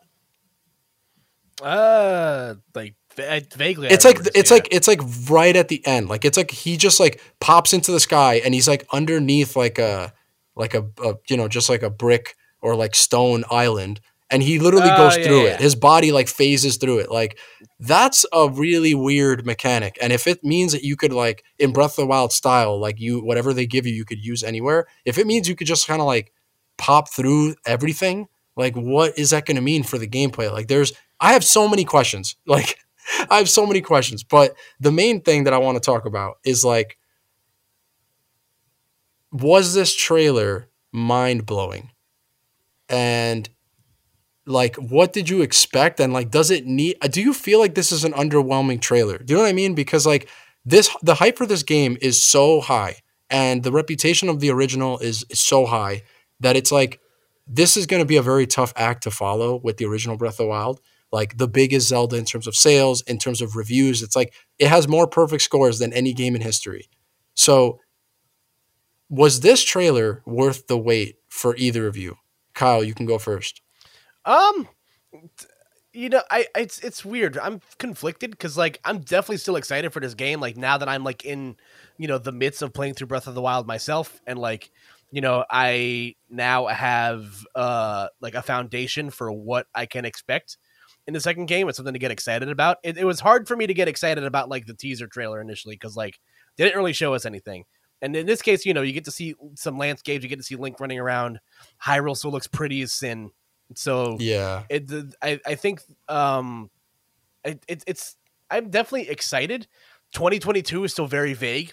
because, like with most Zelda games, there's a tendency for things to get pushed back forever. Boy, yeah. So 2022 could mean February, 2022 could mean December 31st. You know what I mean? So it's a very wide. Yeah, November 19th. Yeah, there's a very wide landing spot there. For Aonuma and company, but I'm definitely excited. To like, considering we've talked about it ad nauseum for the last month. Podcast and just in general, in regards to, these 4 games that feel like that they're stuck in like purgatory. It's Metroid Prime 4, it's Breath of the Wild 2, games that got announced, 2+ years ago that we still don't know 3, jack about. Bayonetta 3, still not even a wink, not even a sniff of Bayonetta 3. That game is legitimately never coming out. I'm convinced it's a myth.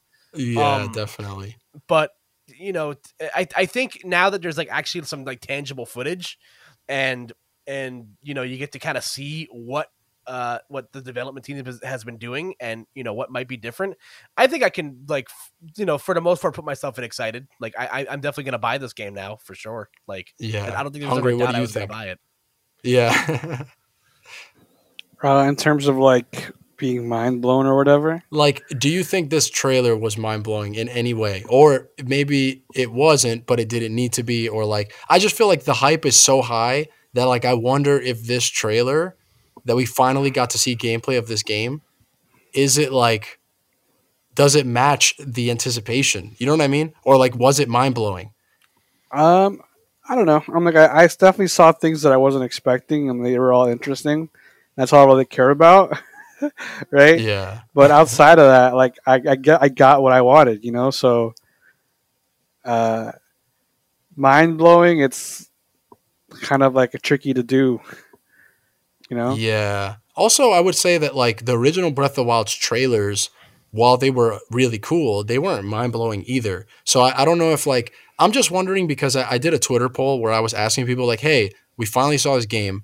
Like, what did you think of it? And I had 4 options. Like number 1 was all caps, OMG, mind blowing. Number 2 was it looked really cool. Number 3 was like, it was okay. And number 4 was honestly disappointing. And honestly disappointing got almost no votes. The most votes though were for it looks really cool. And like some people just said it was okay. And some people said it was mind blowing. And I'm like, I think it's because they didn't tell us anything. They just showed us stuff that we don't know what it means. And this game is still so far away and it's still very mysterious. And I think maybe the other, with the original Breath of the Wild, they like showed us trailers that they explained what the game was. And with this game, it's still just like, it's almost like a longer version of the trailer we got from the reveal where it's like, we don't really know how this game is going to function. We're just looking at this stuff and we're speculating, but like they haven't blown the doors off on it. So I think that is kind of killing the hype a little bit where they're not telling us what's so new about it. They're just showing us things that we don't understand. But like, I don't know. Like, I think, dude, going into the sky and them revisiting that concept, to me, Skyward Sword was such a cool idea and it was just trapped on the wrong hardware. I feel like they could have done so much more with flight in a Zelda game. That's like a dream come true for me. I've always wanted a Zelda game that had flying stuff in it. And so if they pull that off in this game, that would be like unreal. But yeah, I mean, I guess for me, like I'm not mind blown. And I think the more I watch the trailer, the more I'm like, wait, that could be mind blowing if it is what I think it is. You know what I mean? Yeah. It ended up coming down to when you finally get our hands on it, right? Yeah, for sure. Okay, so that was the end of the E3 Direct.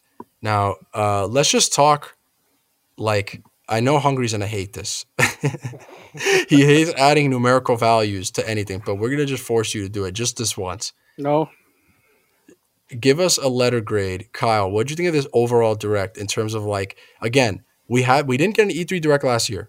And we've gotten like these really annoying directs ever since, like the mini one or like third-party showcase or like the one last time where they kind of showed us stuff, but they didn't really show us what we wanted.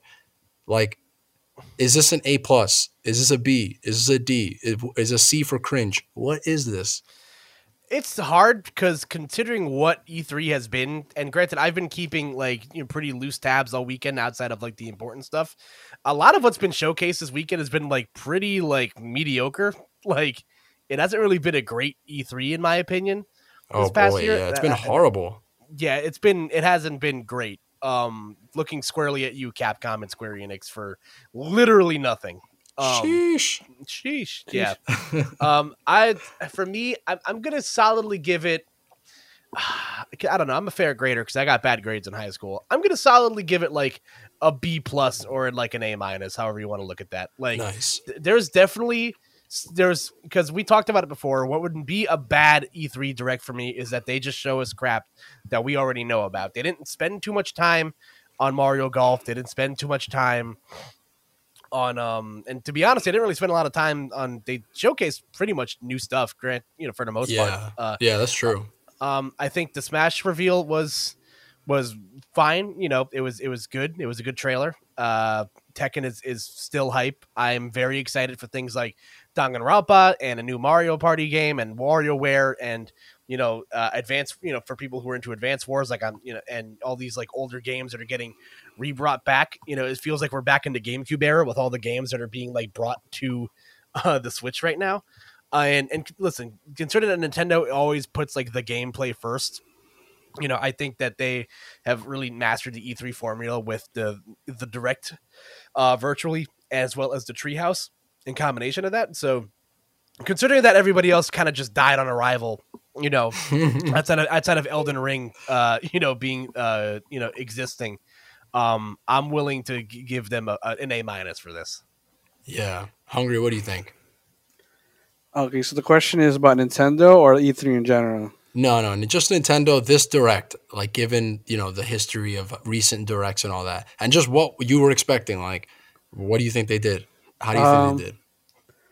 I feel like I wasn't expecting much. Like I just kind of like tempered myself, right? Yeah. The things that I expected were Shin Megami Tensei 5 because they said it's coming out this year, and the release date was this year. So I'm happy to see all that, and it looks really good. So like that was already like that would have been enough for me, and then you ended up getting more. So overall, I thought it was a pretty good Direct. I'm like, there's nothing really to complain about here. Yeah, and I think for me personally, I'm gonna give this Direct an A.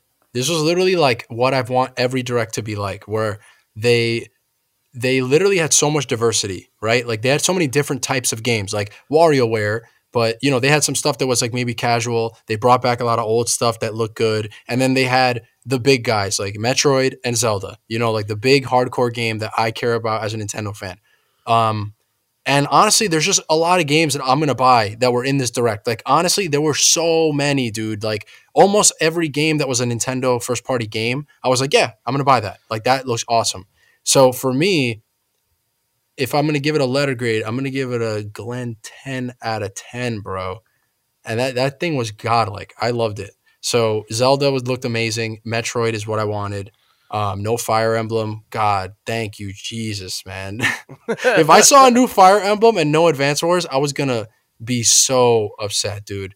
But yeah, Nintendo definitely won E3 this year, which isn't saying a lot because, again, it was impossible to lose. They literally could have showed up with just Metroid or just Zelda, and they would have beat everyone else because everyone else's presentations were really bad. Like, Microsoft did pretty good, but it was like, Microsoft can't win E3, dude.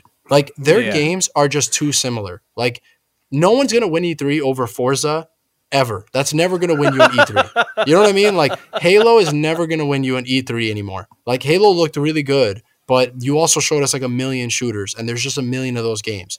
So, and Game Pass is kind of busted. Like, Xbox is definitely like hammered themselves a market here, but I agree. It's hard for them to win considering what they're up against most years. Yeah, and a lot of their games are just, again, a lot of first-person games, a lot of Space Marine games, or like whatever. There's just a lot of similar stuff or stuff that's on other platforms. So now that Sony like refuses to go to E3 every year, Nintendo just basically wins automatically unless like they really blow it. So yeah, I thought it was a great Direct. Finally, I will have to say that the indie games this year were pretty cool. There were some really good ones, yeah. Yeah, stuff like Death's Door or even like Tunic were pretty cool. I played like the demos for A Musical Story and Unbeatable. Those are like 2 rhythm games. They're 2 completely different rhythm games, but they're both rhythm games, right? And they kind of have a nice twist on the genre. So there was like at least the indies kind of showed up this year. Yeah, that was, you mean from like the Jeff Keighley Summer Games kickoff thing? Yeah. Yeah, I gotcha. So yeah, but in general, Nintendo was very, very strong this year. Yeah, it's like every year people are like Metroid, Zelda, and we finally just got Metroid and Zelda, and a bunch of other stuff, and a bunch of other stuff that looks awesome. So yeah, I thought it was awesome. Like probably one of my best Nintendo E3 directs or just directs in general. Finally, before we get out of here, all right, all the games we just talked about. I want to pose this question. If you could only have 2 games that were in this direct, what are the 2 games? Kyle, oh boy, I want you to go first. I'm just going to run through a few of them real quick just for the listeners to know what we're talking about. So, wait, what's going on here? Okay. So, obviously, Smash Ultimate doesn't count. We already have that. All right. So, it starts with the Smash Ultimate DLC. We have that at home. Yeah, I already got that. All right. So, we have Mario Party Superstars. We have Metroid Dread. We have WarioWare, Monkey Ball Collection, Danganronpa Collection, Advance Wars, Shin Megami Tensei 5, Zelda, and there were a bunch of others that were in the direct that we didn't talk about in this show. But just the ones I just mentioned, you only get 2. What do you got?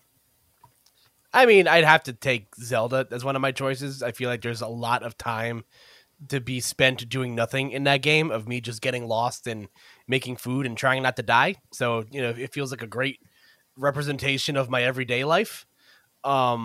As for on the other side of that, I'm still super excited about Danganronpa. Like, that's a game that's been on my radar for a long time. I love a good visual novel. I love a good murder mystery.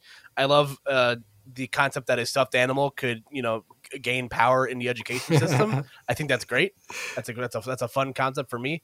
And even though you didn't mention it, I am legitimately excited for that Guardians of the Galaxy game. Like, I'm timidly excited about it because what Marvel and Square Enix doesn't have the same boom that it did, pre the Avengers game coming out, because that game was hot garbage. But as long as it's like less Destiny and more like actual, I don't know, more Mass Effect, depending on like how, because it looks like there's scenarios where you have to like make choices on things, and hopefully it'll like affect the story down the line. So if you give me more of like a Mass Effect, like Guardians of the Galaxy, like third person, beat 'em up adventure game, I can get on board with that. That sounds fun.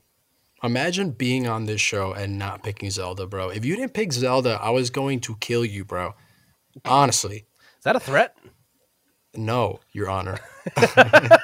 Imagine this is playing in court as evidence right now, and I'm just breaking the fourth wall. Hungry. What do you think? My 2 choices, I don't even have to think about it. Zelda and Shin Megami Tensei 5. That's it. I knew it. I knew you weren't going to pick Metroid, even though Metroid is your favorite game of all time. Because you were not very excited about this reveal. Yeah, I mean, anyone could have guessed that I wasn't going to pick Metroid.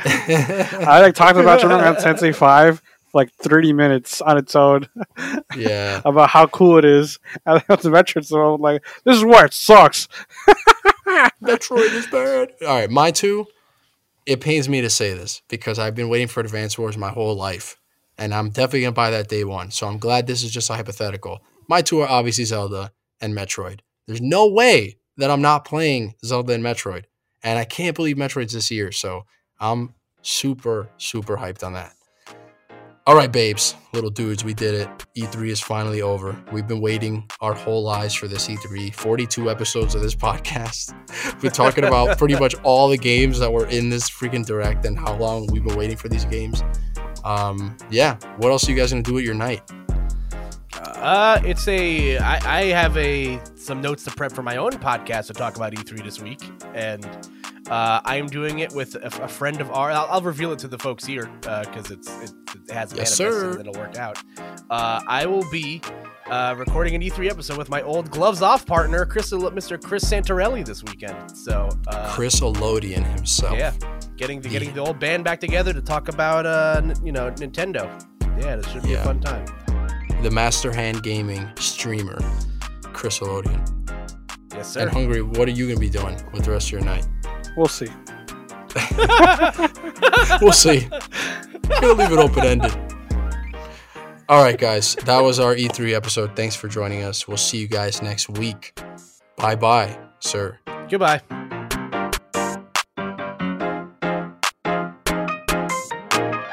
Thank you, guys. See you next week. Hope you guys enjoyed the show. You can follow me on Twitter at SuperGlentendo. The Glentendo podcast is a weekly Nintendo/Smash community podcast. Our aim is to have galaxy brain conversations on all things Nintendo. If you like the show, please consider becoming a friendo and supporting on patreon.com/Glentendo. Friendos get early access to the show each Thursday. The show then becomes free to all the following Sunday on Apple Podcasts, Spotify, and YouTube. If you're listening on Apple Podcasts right now and you actually like the show, please give us a good review. It helps boost our visibility so more people can find the show. This show is brought to you by our amazing producers, Naomi Eduardo, In a Yellow Flash, and the legendary Riz.